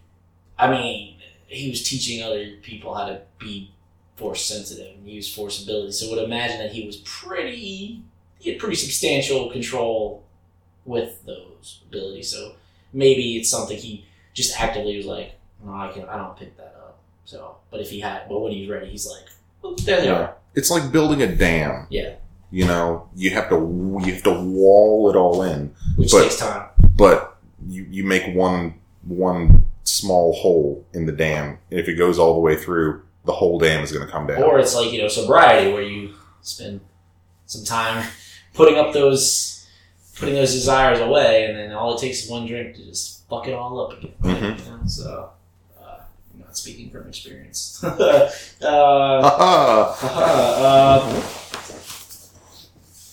Okay, Rey's... We couldn't decide what this was called, so we're calling it a Force vision. When she goes in that pit. The mirror tunnel. It was visually interesting, and there's a lot of things that are visually interesting in this movie and in this franchise. But I don't understand. I get the point of it, but it didn't feel like much payoff, if that makes sense. Like, it felt like, oh, that's really neat, but it felt like a tease. Like, it felt like, obviously it starts with 2 shadows walking towards her, and it converges, and she wipes it away, and it's her. It's like, I guess, cool, but I was like, just maybe there was a better way of doing that. I don't know. I just felt, And it ran a little long. I could have used a little trimming. In the whole, snapping bit. Like, I was like, we get it. Let's get to it right now. It was, it's a really interesting scene to me because of how it's presented. It's framed as Rey talking to Kylo Ren about it, and I thought that was cool. And we don't know who she's talking to at first. She could just be giving narration at the time, but she's actually talking to me. Yeah, I thought that it was presented really interestingly, like that. But additionally, it's once you know what it means, you're like, oh yeah, of course that's what it means. Yeah. And so, and the whole thing is, it's like, it's, again, drawing parallels back to the first movies. It's like Luke on Dagobah. Yeah. He sees what he needs to see. Yeah. And we find out later because Rey wants to know who her parents are. That's why she goes down there and why she asks, the magic mirror. Mirror, mirror in the cave. Mm-hmm. So, yeah. You know, so she, and when we find out later that her parents are nobody, which is great. Which is great. Kudos to Rian Johnson and kudos to Disney and Lucasfilm for being like, yeah, all right. Mm-hmm. Didn't think they had the cojones. They showed us. They showed us. Yeah, so when we find out, when after the battle in the throne room, when Rey and Kylo Ren are talking, and Kylo Ren says, you know who your parents are. And she's in denial that she doesn't want to believe it, but she knows the answer, and he knows the answer, that they're nobody. And that's what that vision means. Yeah. You know, that's what that vision means when she sees herself in the mirror, when she's looking for her parents. Who gives a fuck who her parents are? That's not the important thing. Yeah, it's... Again, yeah, I guess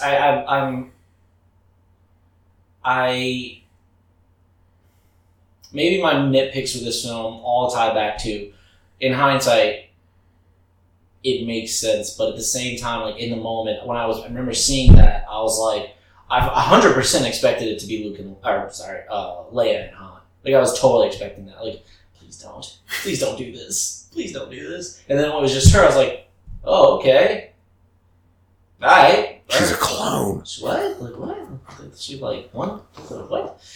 And I do like the reveal that she's nobody, although I've heard rumors that like, oh, JJ could still retcon that. I'm like... But Daisy Ridley has said in interviews that she was told about her parentage from the very beginning, and it didn't change when it went to Rian Johnson. Yeah, I was like, please don't. Like, people, Star Wars fans, certain Star Wars fans always want everybody's connected, everybody's a Skywalker. It's like, there are, like, other people. You know, Lando's not a Skywalker, but if he was, that would... Explaining would need to be done there. But, it's like, yeah, let's just have her as a nobody. I mean, I wanted her to be a Kenobi, but that's because I'm a Kenobi fan, but like, it's not, I don't care. Yeah, I always said that if she wasn't going to be nobody, the only person I'd be okay with her being related to is Wedge Antilles. Which would have been dope, because Wedge is one of my favorite characters. And technically would still be a Kenobi. Technically. That's a little Star Wars behind the scenes joke for all you listeners. But it was visually interesting. It's like, I don't think I've ever seen that in a movie before, so that was dope. But it felt like it was saved for me when they pull back and realize she's talking to Kylo. Because that scene where she's like talking to Kylo and venting to Kylo, and they're actually having a heart-to-heart, like they were trying to kill each other. Like this, we think like this is maybe a few days removed from when the Starkiller base blew up. Fucking like less than a week ago, they were trying to kill each other, and now they're chatting and like venting to each other. And like, it's all right, man. We all have down times and stuff like that. So it's very interesting. The whole Kylo and Rey dynamic was probably if it wasn't Rey and Luke, it was probably Rey and Kylo were probably the heart of this film. Yeah, like it was like they were that's what we'll be talking about in years to come. Like their dynamic is probably the thing will be best remembered from this film. Either that or Luke and Rey, or Luke and Leia, and Luke's role in this film. But I would say that was interesting because that scene takes place right before I think the big scene in the movie was like you find out, okay, what happened? Like it's like they touch, they realize it starts I think I said to you that scene starts the movie into it starts accelerating the movie. Like once you find out what really happened, Rey learns at that moment that she's like, oh yeah, my parents weren't anybody. I guess that's what she kind of peeled from that image and stuff like that. I don't know. But what I'm saying is like she learns why Luke is on this island, and she learns because she asks, Leia sent me here. If you're not coming with, I need to know. I have to have something to tell her why you're not coming. And she probably was like, she gets the answer because he's ashamed of himself. He failed. And his body just failed. And then that scene leads to a fight. And then that scene leads to her like, I'm going. Bye. I'm done here. I'm gonna go fucking find Kylo and try and save Kylo. And then that scene is followed by Puppet Yoda, which was another home run for this movie. It's like, we're totally team Puppet Yoda. Fuck CGI Yoda. Yes. It's a joke. CGI Yoda is the fucking worst, dude. Like, but for real. And I got mad because they like updated Phantom Menace with CGI Yoda. They took out Puppet Yoda. I'm like, that probably took someone like a month to do for no reason. Anyway, that's a prequel. That would be a 5-hour podcast series if we talked about the prequels. Anyway, Puppet Yoda was a... How did you feel? You still feel I loved it. It was great. I thought it was great. I had no idea it was coming when I saw the movie the first time. I heard a rumor. And I didn't see that infamous interview, but I had heard Yoda's name mentioned in the ether, I guess is the word. I'd heard like Yoda. I was like, Yoda? No, la la la la la, I don't want to hear this. But I had heard about something to do with him, but I did not know he would be making an appearance. Mm-hmm. Yeah, so it was great. Frank Oz, that video. There's a bonus feature of like the scene. There's a moment where Frank Oz and Mark Hamill like meet up with each other on set for the first time of his shoot, and it's heartwarming because Mark Hamill gets emotional. He's choked up because it's like, holy fuck, we're back. It's like, we're back, dude. Like, we were doing this like fucking like 37 years ago and some shit. So it was Puppet Yoda. So then that happens, and then the movie just goes into overdrive because it's kind of capped off with, you could say that moment where Luke reveals what happened is kind of bookended by the Holdo kamikaze attack, and then that wraps up, and then you move to Crate, and then it's a whole nother thing. But I feel like those 2 points are like the best chunk of the movie, because like then you have the Praetorian fight in the throne room, you have Snoke dying, you have Phasma versus Finn, you have like, and then you have Ben like trying to take over, and then they have a fight and they pull the lightsaber apart. So I think those if I just wanted to rewatch the movie and get what I wanted out of the movie again, I'd probably start with that scene and then end with the Holdo kamikaze attack. And I might stick around through Crate for Luke's passing away. That's probably where I would stop. But then again, I think that includes the fucking Poe Dameron bullshit. Poe Dameron. Anyway, moving on. Let's wrap it up. I said Leia should have shot Poe. The First Order Robo Iron gag. Yes. That is, again, I think, from what I just bitched about earlier in this, that fits into everything I bitched about, but I love that. Because it got me. It duped me. But I didn't feel like it, did a wink. Like, it wasn't like a, haha, gotcha. It just did, it was like a visual gag. I'm like, is that traditionally Star Wars? No. That's not really Star Wars' humor. But at the same time, I'm not mad at it. So, I haven't watched this, but apparently there's a low-budget remake of Star Wars that came out, right after the original movie came out. These fans just wanted to remake the movie, but, they did it. Are you talking about New Hope? Mm-hmm. Oh, wow, really? I didn't know that. Mm-hmm. And so they're trying to remake all these scenes or whatever, and that gag is something that they used. Really? They used an iron. So it's a callback to this 10-minute long A New Hope remake from the 80s. Jesus, I didn't know that. Rian Johnson, dude, I feel like when you work for Star Wars, you get and I guess if you work for Marvel or DC, you get access to the deepest of deep cuts. And he probably, I think you said he's been a lifelong fan. I don't know many people involved in modern pop culture who weren't either fans of Star Wars or maybe they hate Star Wars. I don't fucking know. But most people, I would imagine if you're going to do a Star Wars movie, you at least have to be a lifelong fan of Star Wars. Otherwise, you're well, I really shouldn't be here. It's I don't really have any goal. I don't really have any responsibility with this. I actually liked that gag. I thought it was funny. I thought it was cute. I thought it was some people probably rolled their eyes, but for whatever reason, all the other shit I griped about didn't roll eyes at that. I was like, Trixie Hobbitses. Okay, so next sight gag, where the fuck was Phasma through this entire... Is she just in charge of the troops, the infantry? Yes, I think. Okay. So, if we're speculating, if we're projecting onto the First Order's hierarchy, she is only a captain. Yes.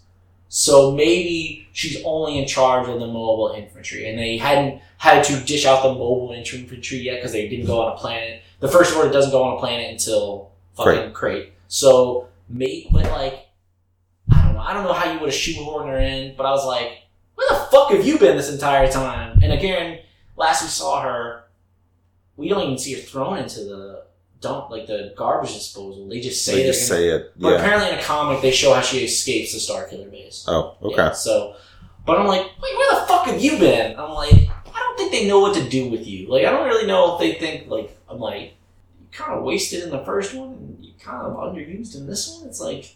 Yeah. And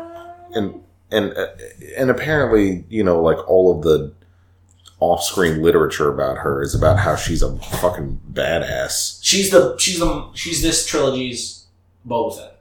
Yeah. Right. She's useless. But she looks cool. Yeah. And so, so Boba Fett dies in Jedi. And so there wasn't another movie for him to be in. We actually got more Jango Fett than Boba Fett. To confirm or deny, that he survived the Sarlacc pit somehow. Yeah. We'll have a third movie in this trilogy to see if she survives her Sarlacc pit of flaming death and destruction. And I was like, maybe if she fell into space, her suit would protect her, but I'm like, oh no, Finn kind of fucked up her helmet, so she probably died. But I don't know who dies in space anymore, so... Because apparently, a 50-year-old...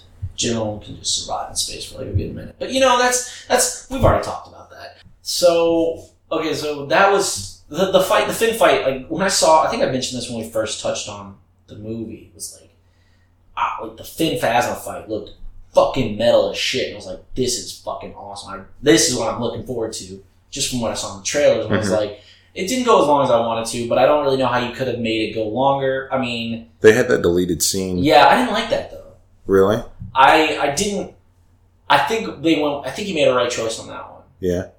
Because I was like, I don't see Phasma as the type of character. I mean, what little we know of her and shit like that, but I don't see her as the type that, like, if Finn told other troopers about how she kind of helped them lower the shields in the Starkiller base, I'm like, but it's not like she was like, they were like, hey, lower the shields, and she was like, I really shouldn't, but alright, I'll do it. Fuck it. I mean, it was just make things more interesting. They had a gun to her head. They're like, what is she supposed to do? Like, just die? It's like, I guess she figured there's no way they could win, so I don't think she has to explain herself to her underlings. I guess just like Holdo. That's the theme, I guess. I don't know. So I don't see her as in a deleted scene for anyone who hasn't watched it. She beats Finn down, I think, and then he tells the guards around her that, like, she helped us. I mean, she had a gun to her head, but she helped us lower the shields, which allowed the Resistance to destroy the Starkiller base. And she was like, and all of her other stormtroopers or First Order troopers look at her like, what did he say? Is that true? And then she murders the shit out of them. Yeah, and then I think in the deleted scene, like, Finn still gets the best of her, but they have the same line, she's like, you're scum, and he's like, rebel scum. But it's in a different, like, they do it in a different context and stuff like that. So I liked what they did. If that was the alternative, I'll go with what they did. And don't even get me started on that Tom Hardy scene. Did you watch the Tom Hardy scene? It's, thank God, it got cut. It's so weird. It's so, Tom Hardy as a First Order trooper with a Southern accent. And he kind of, like, smacks Finn's butt. Because he thinks Finn... Oh, yeah, I read about that scene. I never watched it, though. It was so odd. I was like, yeah, you probably would have... Yes, that was good on you, Rian Johnson. So, I was a little disappointed by the fight, but I don't really know how it could have been extended without running on his, like... I don't know if Finn could, like, possibly I mean, she seems like she's pretty fucking deadly, so I think she probably was going to, if that fight had gone any long, she probably would have like ripped his spine out of his back or some shit like that. So, but I mean, I don't know if I want her to be dead or not. I mean, if they're not going to really use her that much, she might as well just be dead. Yeah, it's just sad because she just feels so underutilized. Yeah, Leia stay, Holdo go. I think this is also a hindsight decision. Yeah, like we know that Carrie Fisher passed away, so it made sense. That was another thing with going back to her Mary Poppinsing through space. Yeah. It felt like there were so many opportunities to kill Leia. To send off Leia. For Leia to die. Yeah, for Leia to like shuffle off this mortal coil. Like when the first time I saw the movie, when they destroyed the bridge, I was like, oh shit, she dies right here. That's way earlier than I thought it was going to happen, but oh shit. That's, now anything can happen, right? Yeah. And that's what I was expecting. And then other things happened, and I was like, okay. Yeah. And then when Holdo and Leia are talking, and Holdo says somebody's got to stay behind with the ship, I was like, oh, this is where she dies. And then Holdo was like, I got you, fam. See ya. Do you think, if you had to speculate, like say, let's say they had, I don't know how they would have had this time, but let's say they had like another 6 months. Like if it came out May 2018 instead of, you think they would have changed it? You think they would have spent the money and changed it? Huh? No. I think they would have, we don't know how far they considered that, but I would like to believe they would have. But it would have mean Laura Dern, who probably wasn't signed on for 9, would have probably had to been signed on for 9. So it's like maybe she didn't want to do it. I don't know. I think it will be one of the what ifs that is attached to this film in perpetuity. Yeah. Yeah. Oh, and then I thought she was going to die another time at the very end of the movie when Luke dies. Yeah. And everybody has like the thing. And I was like, oh, she just like dies of natural causes right here? I mean, apparently it runs in the family, because the women in this family apparently just die when their heart's broken. Fuck it. So, and I hate those prequel apologists who are like... making a joke about Carrie Fisher. Oh, God. No. What is wrong with you? Why would I joke about the real-life deaths of Carrie Fisher and old what's-her-face? I can't remember her name right now. Debbie Reynolds. Sorry, guys. We shouldn't be laughing about that. It's fucked up.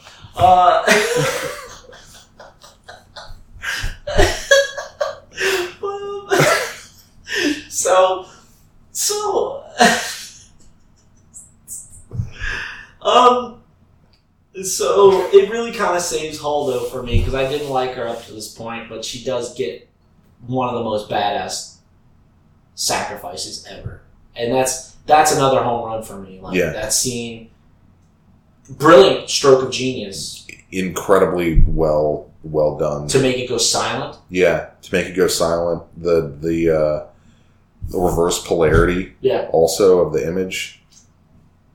Brilliant. It was great. I was like, I bet Rian Johnson I don't know. I mean, it depends. Someone might have been like, they never do that. And he was probably like, that's a good idea.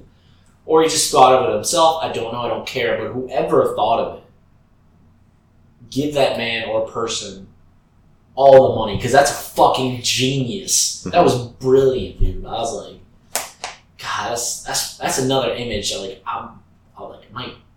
I get a poster of that, like hang it up somewhere? That's fucking awesome, dude. But I don't know what they're gonna do about Leia. That's gonna be a tough one. Yeah.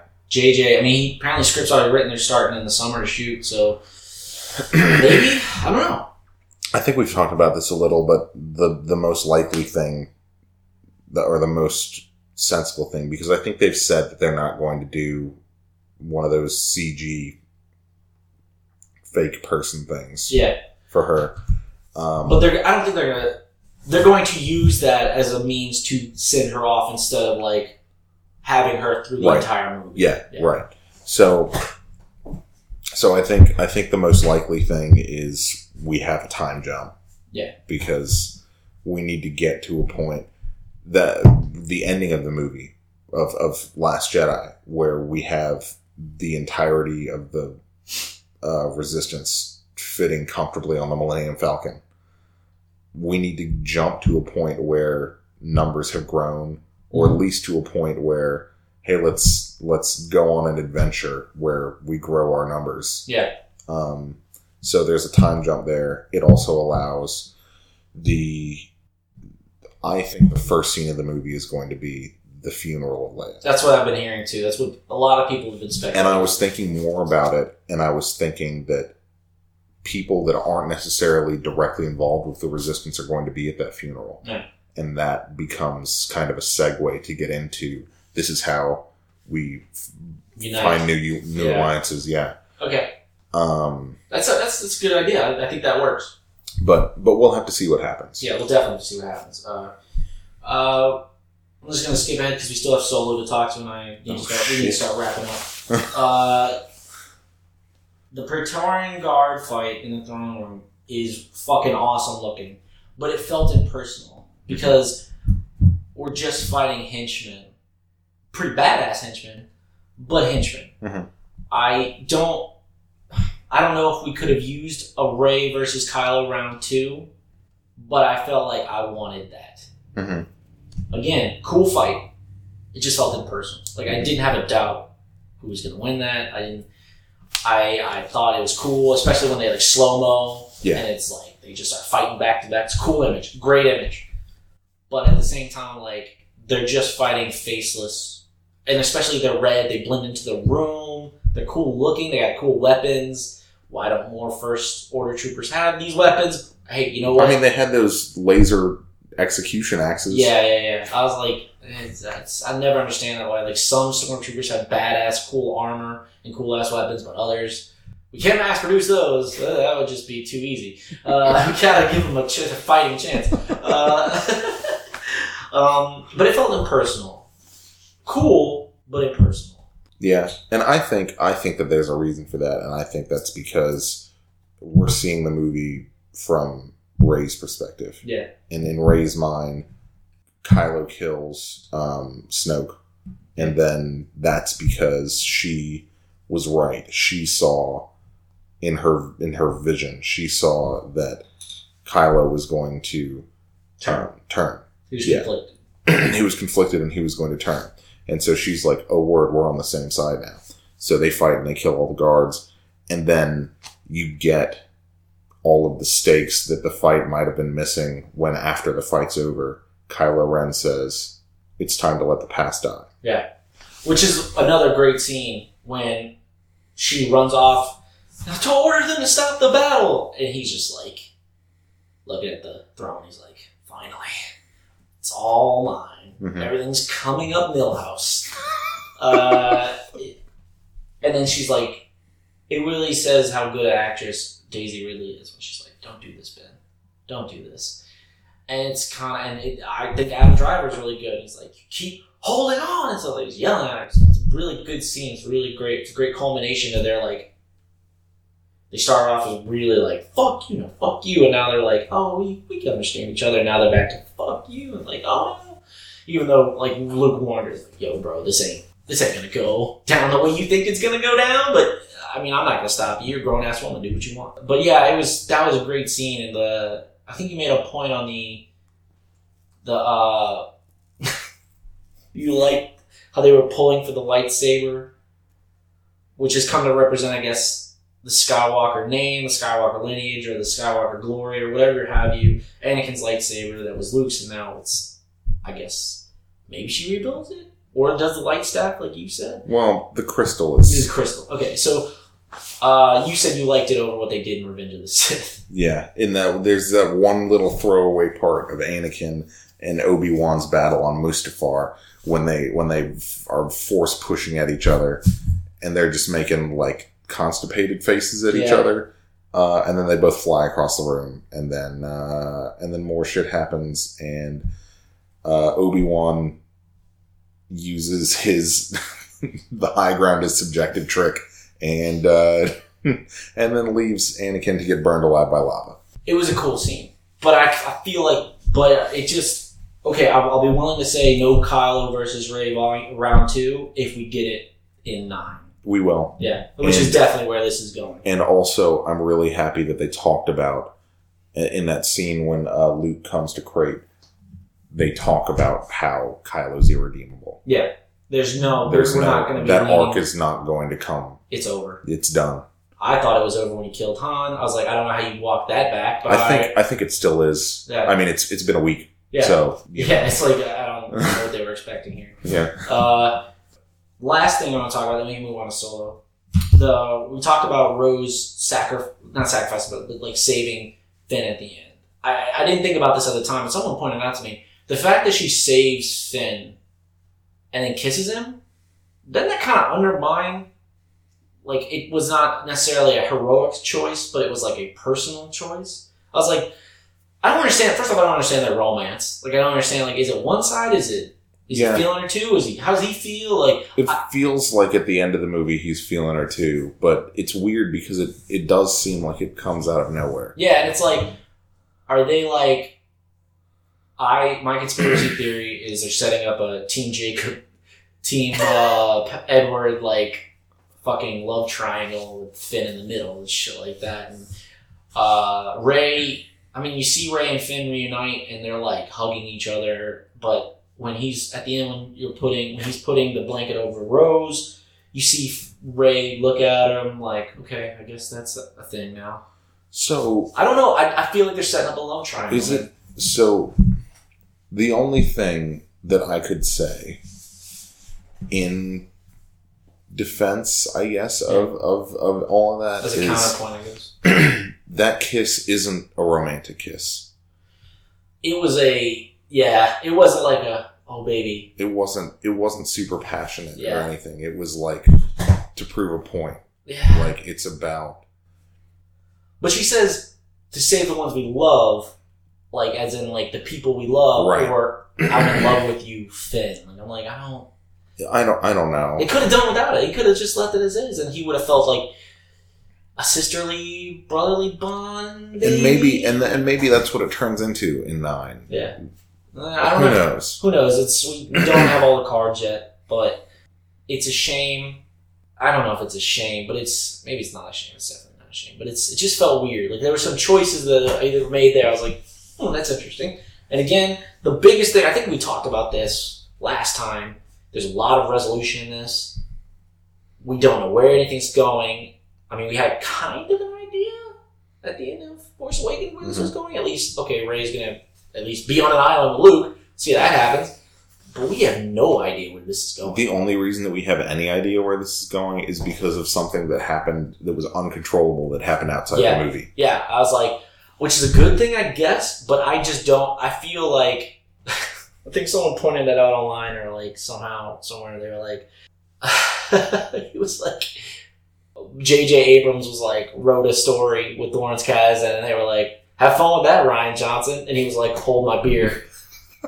And I guess he was going to be like, when Colin Trevorrow was going to be the director of 9, he was like, hold my beer. And he was waiting to be like, good luck with that, Colin Trevorrow. But then again, originally Rian Johnson wrote 8 and 9. But I don't know if they're going to be using elements of his script for 9, but JJ and Chris Terrio from Batman vs. Superman. I mean, sure he's written other things, but I know him from Batman vs. Superman and Justice League, which is not very enthusing. Like, it's not very inspiring. But, so, I don't know what they're going to do. Who knows? I mean, who knows? Yeah. But it was a good movie. I don't hate it. It got way too much backlash. Like, people were fucking livid about this shit. And it's ridiculous. And it's like, guys, grow up.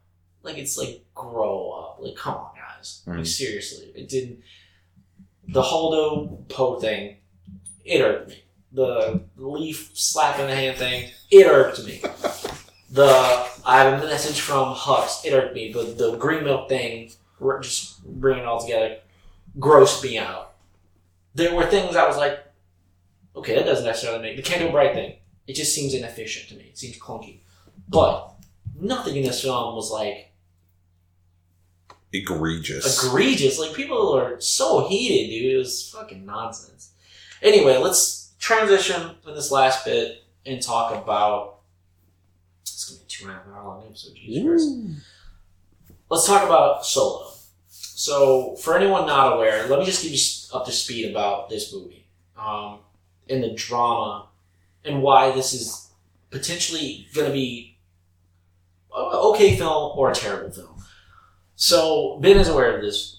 So, it was originally given to Lord and Miller, Chris Lord and Phil Miller, I believe, yeah, who did... Well, more backwards, Phil Lord and Chris Miller. That's the one. Those are the guys. The other guys are their stunt double. So, they were given the movie. They made famous for rebooting 21 Jump Street to success. Mm-hmm. Got 2 movies out of it. And the only reason I don't think they're doing a third is because they don't want to do a third. I don't think Channing Tatum and Jonah Hill either. I'd watch it. I'd watch it, especially with those at the end with the sequels. Yeah. And they also made it big. I think they really made it big with the Lego movie. Nobody saw that coming. Thought it was just a cash grab, but that movie was fucking excellent. Space Jam! So they got hired to do this film. Alden Ehrenreich from Hail Caesar and some other smaller roles is playing Han Solo. We have Donald Glover as Lando, which is great casting. I think more people are excited about that than they are actually Han Solo. You have Emilia Clarke playing an unknown role. I don't remember her name offhand. I don't give a shit. You have Woody Harrelson. You have some Paul Bettany, who was originally replacing what's the dude from The Wire? Michael K. Williams, who played Omar. He was originally in it, but as I'll touch on later, with the reshoots, got replaced because he couldn't come back to reshoot, so they just recast him. And Paul Bettany and Ron Howard are good friends, so Ron Howard cast Paul Bettany, which I'll get into. So that was a good cast.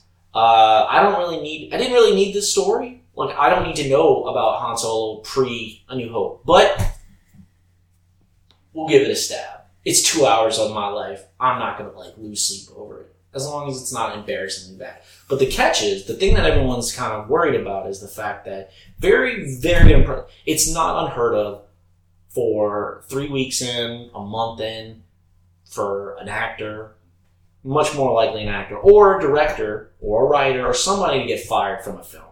Happens. It's not ideal, but it can happen. And they just are in scramble mode. They have to bring someone in. Like, the famous thing is I think one good example of an actor is Michael J. Fox in Back to the Future. Originally it was Eric Stoltz. 3 weeks into filming, they were like, he's not working. We need to bring someone in. They replaced him with Michael J. Fox, and the rest is history. Another good example is, I don't know if anyone's seen the Dick Tracy movie.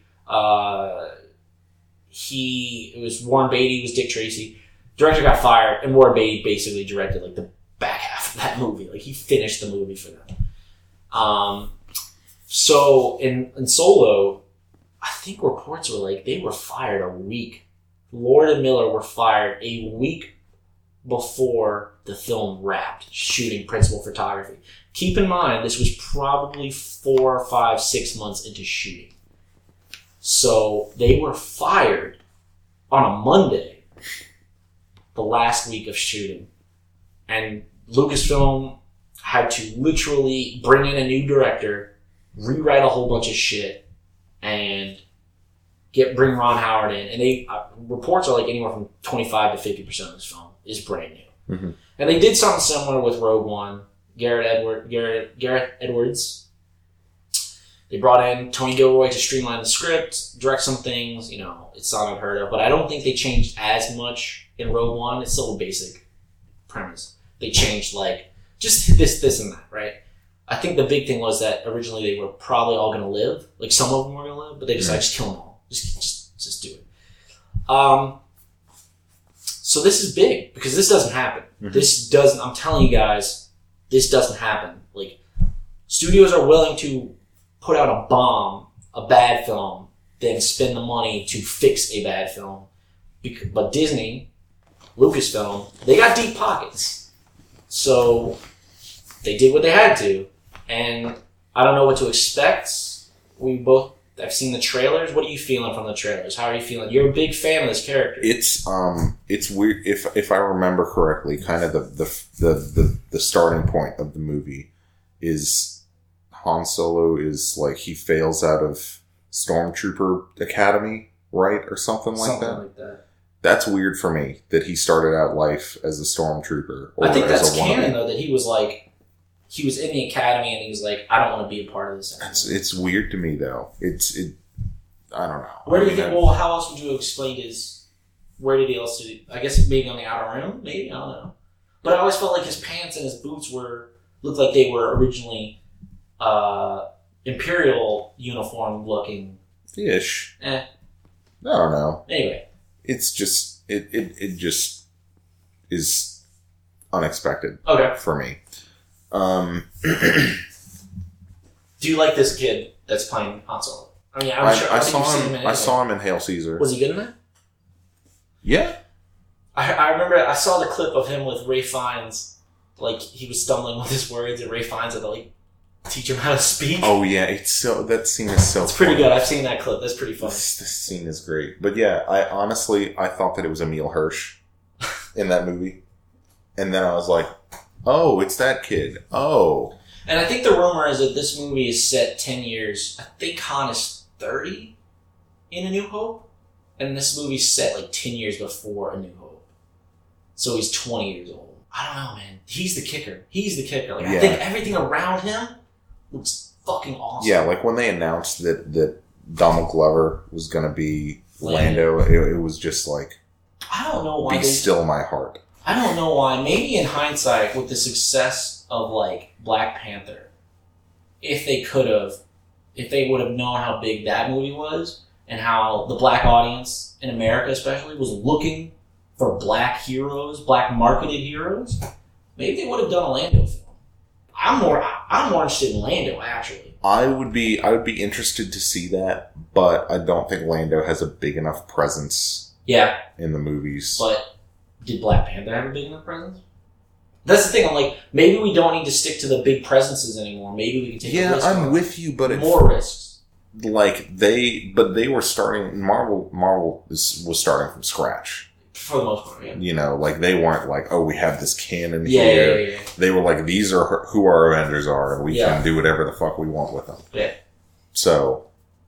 But. So yeah, we're good. Sold on Lando. Chewie looks cool. Apparently, they're gonna canonize his wife. Like maybe that is Mala. And I had to explain what the Christmas special was, and people were like, "Is this online? Can I watch it?" I was like, "Don't watch it. Please don't watch it. I'm sure it's online. Don't bother. There's nothing redeeming about it. Watch it if you're drunk or high and needing a good laugh. Because apparently most people don't know what the Christmas special is. Like, for good reason. I was in a quick aside. Then we're gonna start wrapping up. Was when the White and Nerdy video came out. Weird Al. Like we were in high school, and there's a scene where nerdy ass Al in the video was buying a bootleg copy of the Star Wars Holiday Special. I laughed because I knew what that was. I got that joke. Everyone was like, "What is that?" I'm like, "Oh, y'all don't know about that?" I'm like, "Oh," and then I explained it to him. So I was like, "It's impossible to find. They don't make copies of it, stuff like that." Now, thankfully, the internet, almost everything's online now. So even more so than it was in like 2007, 2006, whenever that was. So I was like. So I don't know, man. It doesn't. I will say the second trailer looks a lot better than the first trailer. Yeah, for sure. I think it's more inspiring. Like, okay, all right. It's interesting. It's I don't know what it's gonna be. Yeah. It feels like a heist movie. Yeah. And that's cool. Yeah. Like feels like a space western heist movie. Like how X-Men is kind of experimenting. I don't know what's going to happen now that they're bought by Disney, but the X-Men franchise is kind of experimenting in like different genres. In like genre films set in the X-Men universe. Yeah. Like I'm excited to see a heist movie set in the Star Wars universe. That's cool. Mm-hmm. So I'm excited for it, but obviously there's some like huge crazy. Did I see a huge crazy tentacle monster, or was I making that up? I think when they're flying through space, avoiding the Star Destroyer and the things, there's a monster somewhere in there, and they're like avoiding tentacles or some shit like that. So I don't know how that's going to be, but if it all works together, cool. But if I'm reading the trailer right and there's like a train heist, but it's Star Wars, that's neato. Yeah. And it's very interesting. I just don't see that's the thing, man. It's like, I don't need to know anything about Han Solo. And I honestly thought he was like a bad guy pre A New Hope. I think that's the point of A New Hope, is the fact that he like turns into a good guy. I feel like he's DJ before. Yeah, it's like, what? I mean, maybe if they, but it's like, it's going to run into this problem where they're like, the same thing kind of what we talked about with Poe. They're going to make him scrupulous and an asshole and almost irredeemable, except they're going to do a line of like, he's like, oh, he's not such a bad guy. They can't have a Han Solo movie where he's the bad guy. It's like, or a bad guy. So it's like, I don't really care. That's the thing. It's so low stakes for me that I'm like, so low stakes. God damn it, Ben. It just doesn't do it. I'm like, I do want to see a couple of things in that movie. I want to see like some genuine. It doesn't have to be a fight, but I want to see some genuine interaction in between Han and Boba Fett. And in between Han and, I don't need it, it'd be cool, between Han and Greedo. In between, I definitely need some setup. With Jabba? With Jabba. Maybe there is a Jabba cameo coming. Who knows? That would be dope. That would be interesting. Like, has he been working with Jabba more or less for the last 2 years? I want to see how that whole debt thing happens. I think it was pretty recent. It was very recent. Next to A New Hope. So, I mean, I don't know if it would be happening 10 years before, but... There's definitely some history there. Yeah, there's some history there. And it looks like we'll be seeing how Chewie and Han meet, and it'd be really weird that he meets Chewie right around the same time he meets Lando. That'd be awfully convenient. But yeah, I don't know. As long as they don't do that whole thing where Han is an orphan and gets raised by Wookiees. Yeah, like the original. Kashyyyk. That was George Lucas. That was my original idea for that. But it got cut. So I don't care. Like, I'm like, but that's the thing. It's like, considering like where I was at before this film, before any of that controversy happened, like I was like, not really. What are they going to tell me about this film that I'm not gonna? It's going to inspire me. Pique my interest or something like that. And then now, especially since all the trouble it's gone through, I'm like, my bar is so incredibly low. It doesn't even need to be that good. It just needs to be an entertaining 2 hours. But that's the problem with Star Wars films now. They have to be events now. They can't just... No Star Wars film can be just a movie anymore. Too much money is riding on it. Too much fan reaction is riding on it. You can't just be like... And that's the thing. They're like, why don't they try new things with Star Wars films? Like, because Star Wars is like one of the few franchises. Like, it's like Batman. Like, you don't... The fans... The studios who put up the money and the fans will not allow experimentation. Like, they will not. That's George Lucas talked about that. He was talking about that's why he stopped making... He didn't want to make any Star Wars films because I can't try anything new. I have to keep telling the same stories over and over again because people get mad. Same bad stories in his case. But he did have a point. You cannot... The studio and Kathleen Kennedy and Lucasfilm, they have an idea of what a Star Wars film is. It works. They just made like billions of dollars out of Force Awakens, Rogue One, and Last Jedi. What are you going to do? So they can't try anything new. To be fair, Last Jedi tried a bunch of stuff, and that was cool. But it got a lot of backlash. And we'll see if it carries over to 9. It may. It's a risk. And it still made $1.2 billion, some shit like that, but it didn't make as much as Force Awakens. Well, it's the second movie. I get it. I totally get it. But I'm like in a boardroom full of clueless like execs, not creatives or like fans. They're looking at, well, why didn't it make as much money? Because, well, this, and this. It's like, well, it seemed like the fans were upset about it. And it's like, well, they're not really upset about it. They're not going to be like, I'm never seeing another Star Wars film again. Because they're so closely tied to it that they can't let it go. Like, they're hooked. So, you can try it, like, but as far as, like, trying something new, like, doing something like, a romantic comedy set in the Star Wars universe. I don't think that would be my cup of tea. But if someone told me, like, oh... No, well, I mean, they did that. George Lucas did that, alright? That's a different... That's not Star Wars doing that. So, I have no expectation. I mean, it can't be awful. It can't be a Michael Bay, Zack Snyder movie. But it's not like, as long as I just, you know what, fucking... Oh, that's something we can wrap up on. Do you think they should shoehorn in C-3PO and R2? Certainly not in a physical sense. Yeah. Like, you got, I mean, R2 there's no way that he's in the service of somebody that Han comes into contact with. Yeah, there's no way you could show them together. So you'd have to show them separate, and then what's the point? And then, so where is 3PO at this point? He's on, so what happened? No, I guess they would be together. Because they were together at the end of Yeah. Sith. My bad, I got my timelines mixed up. I think they're still with Captain Antilles on the runner. Blockade runner? Blockade runner, sorry. Yes, blockade runner. I don't know how that would even work. I don't think you can. I don't see the point. No. Well, I think that's going to do it for us. It's a really long episode. It's going to be a bonus episode. I hope everyone enjoys it. And I guess may the 4th be with you. Give us a Wookiee roar.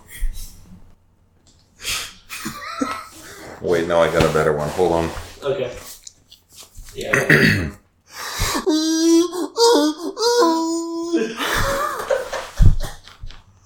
Sad people. Tusken Raiders. Alright, guys. Take it easy.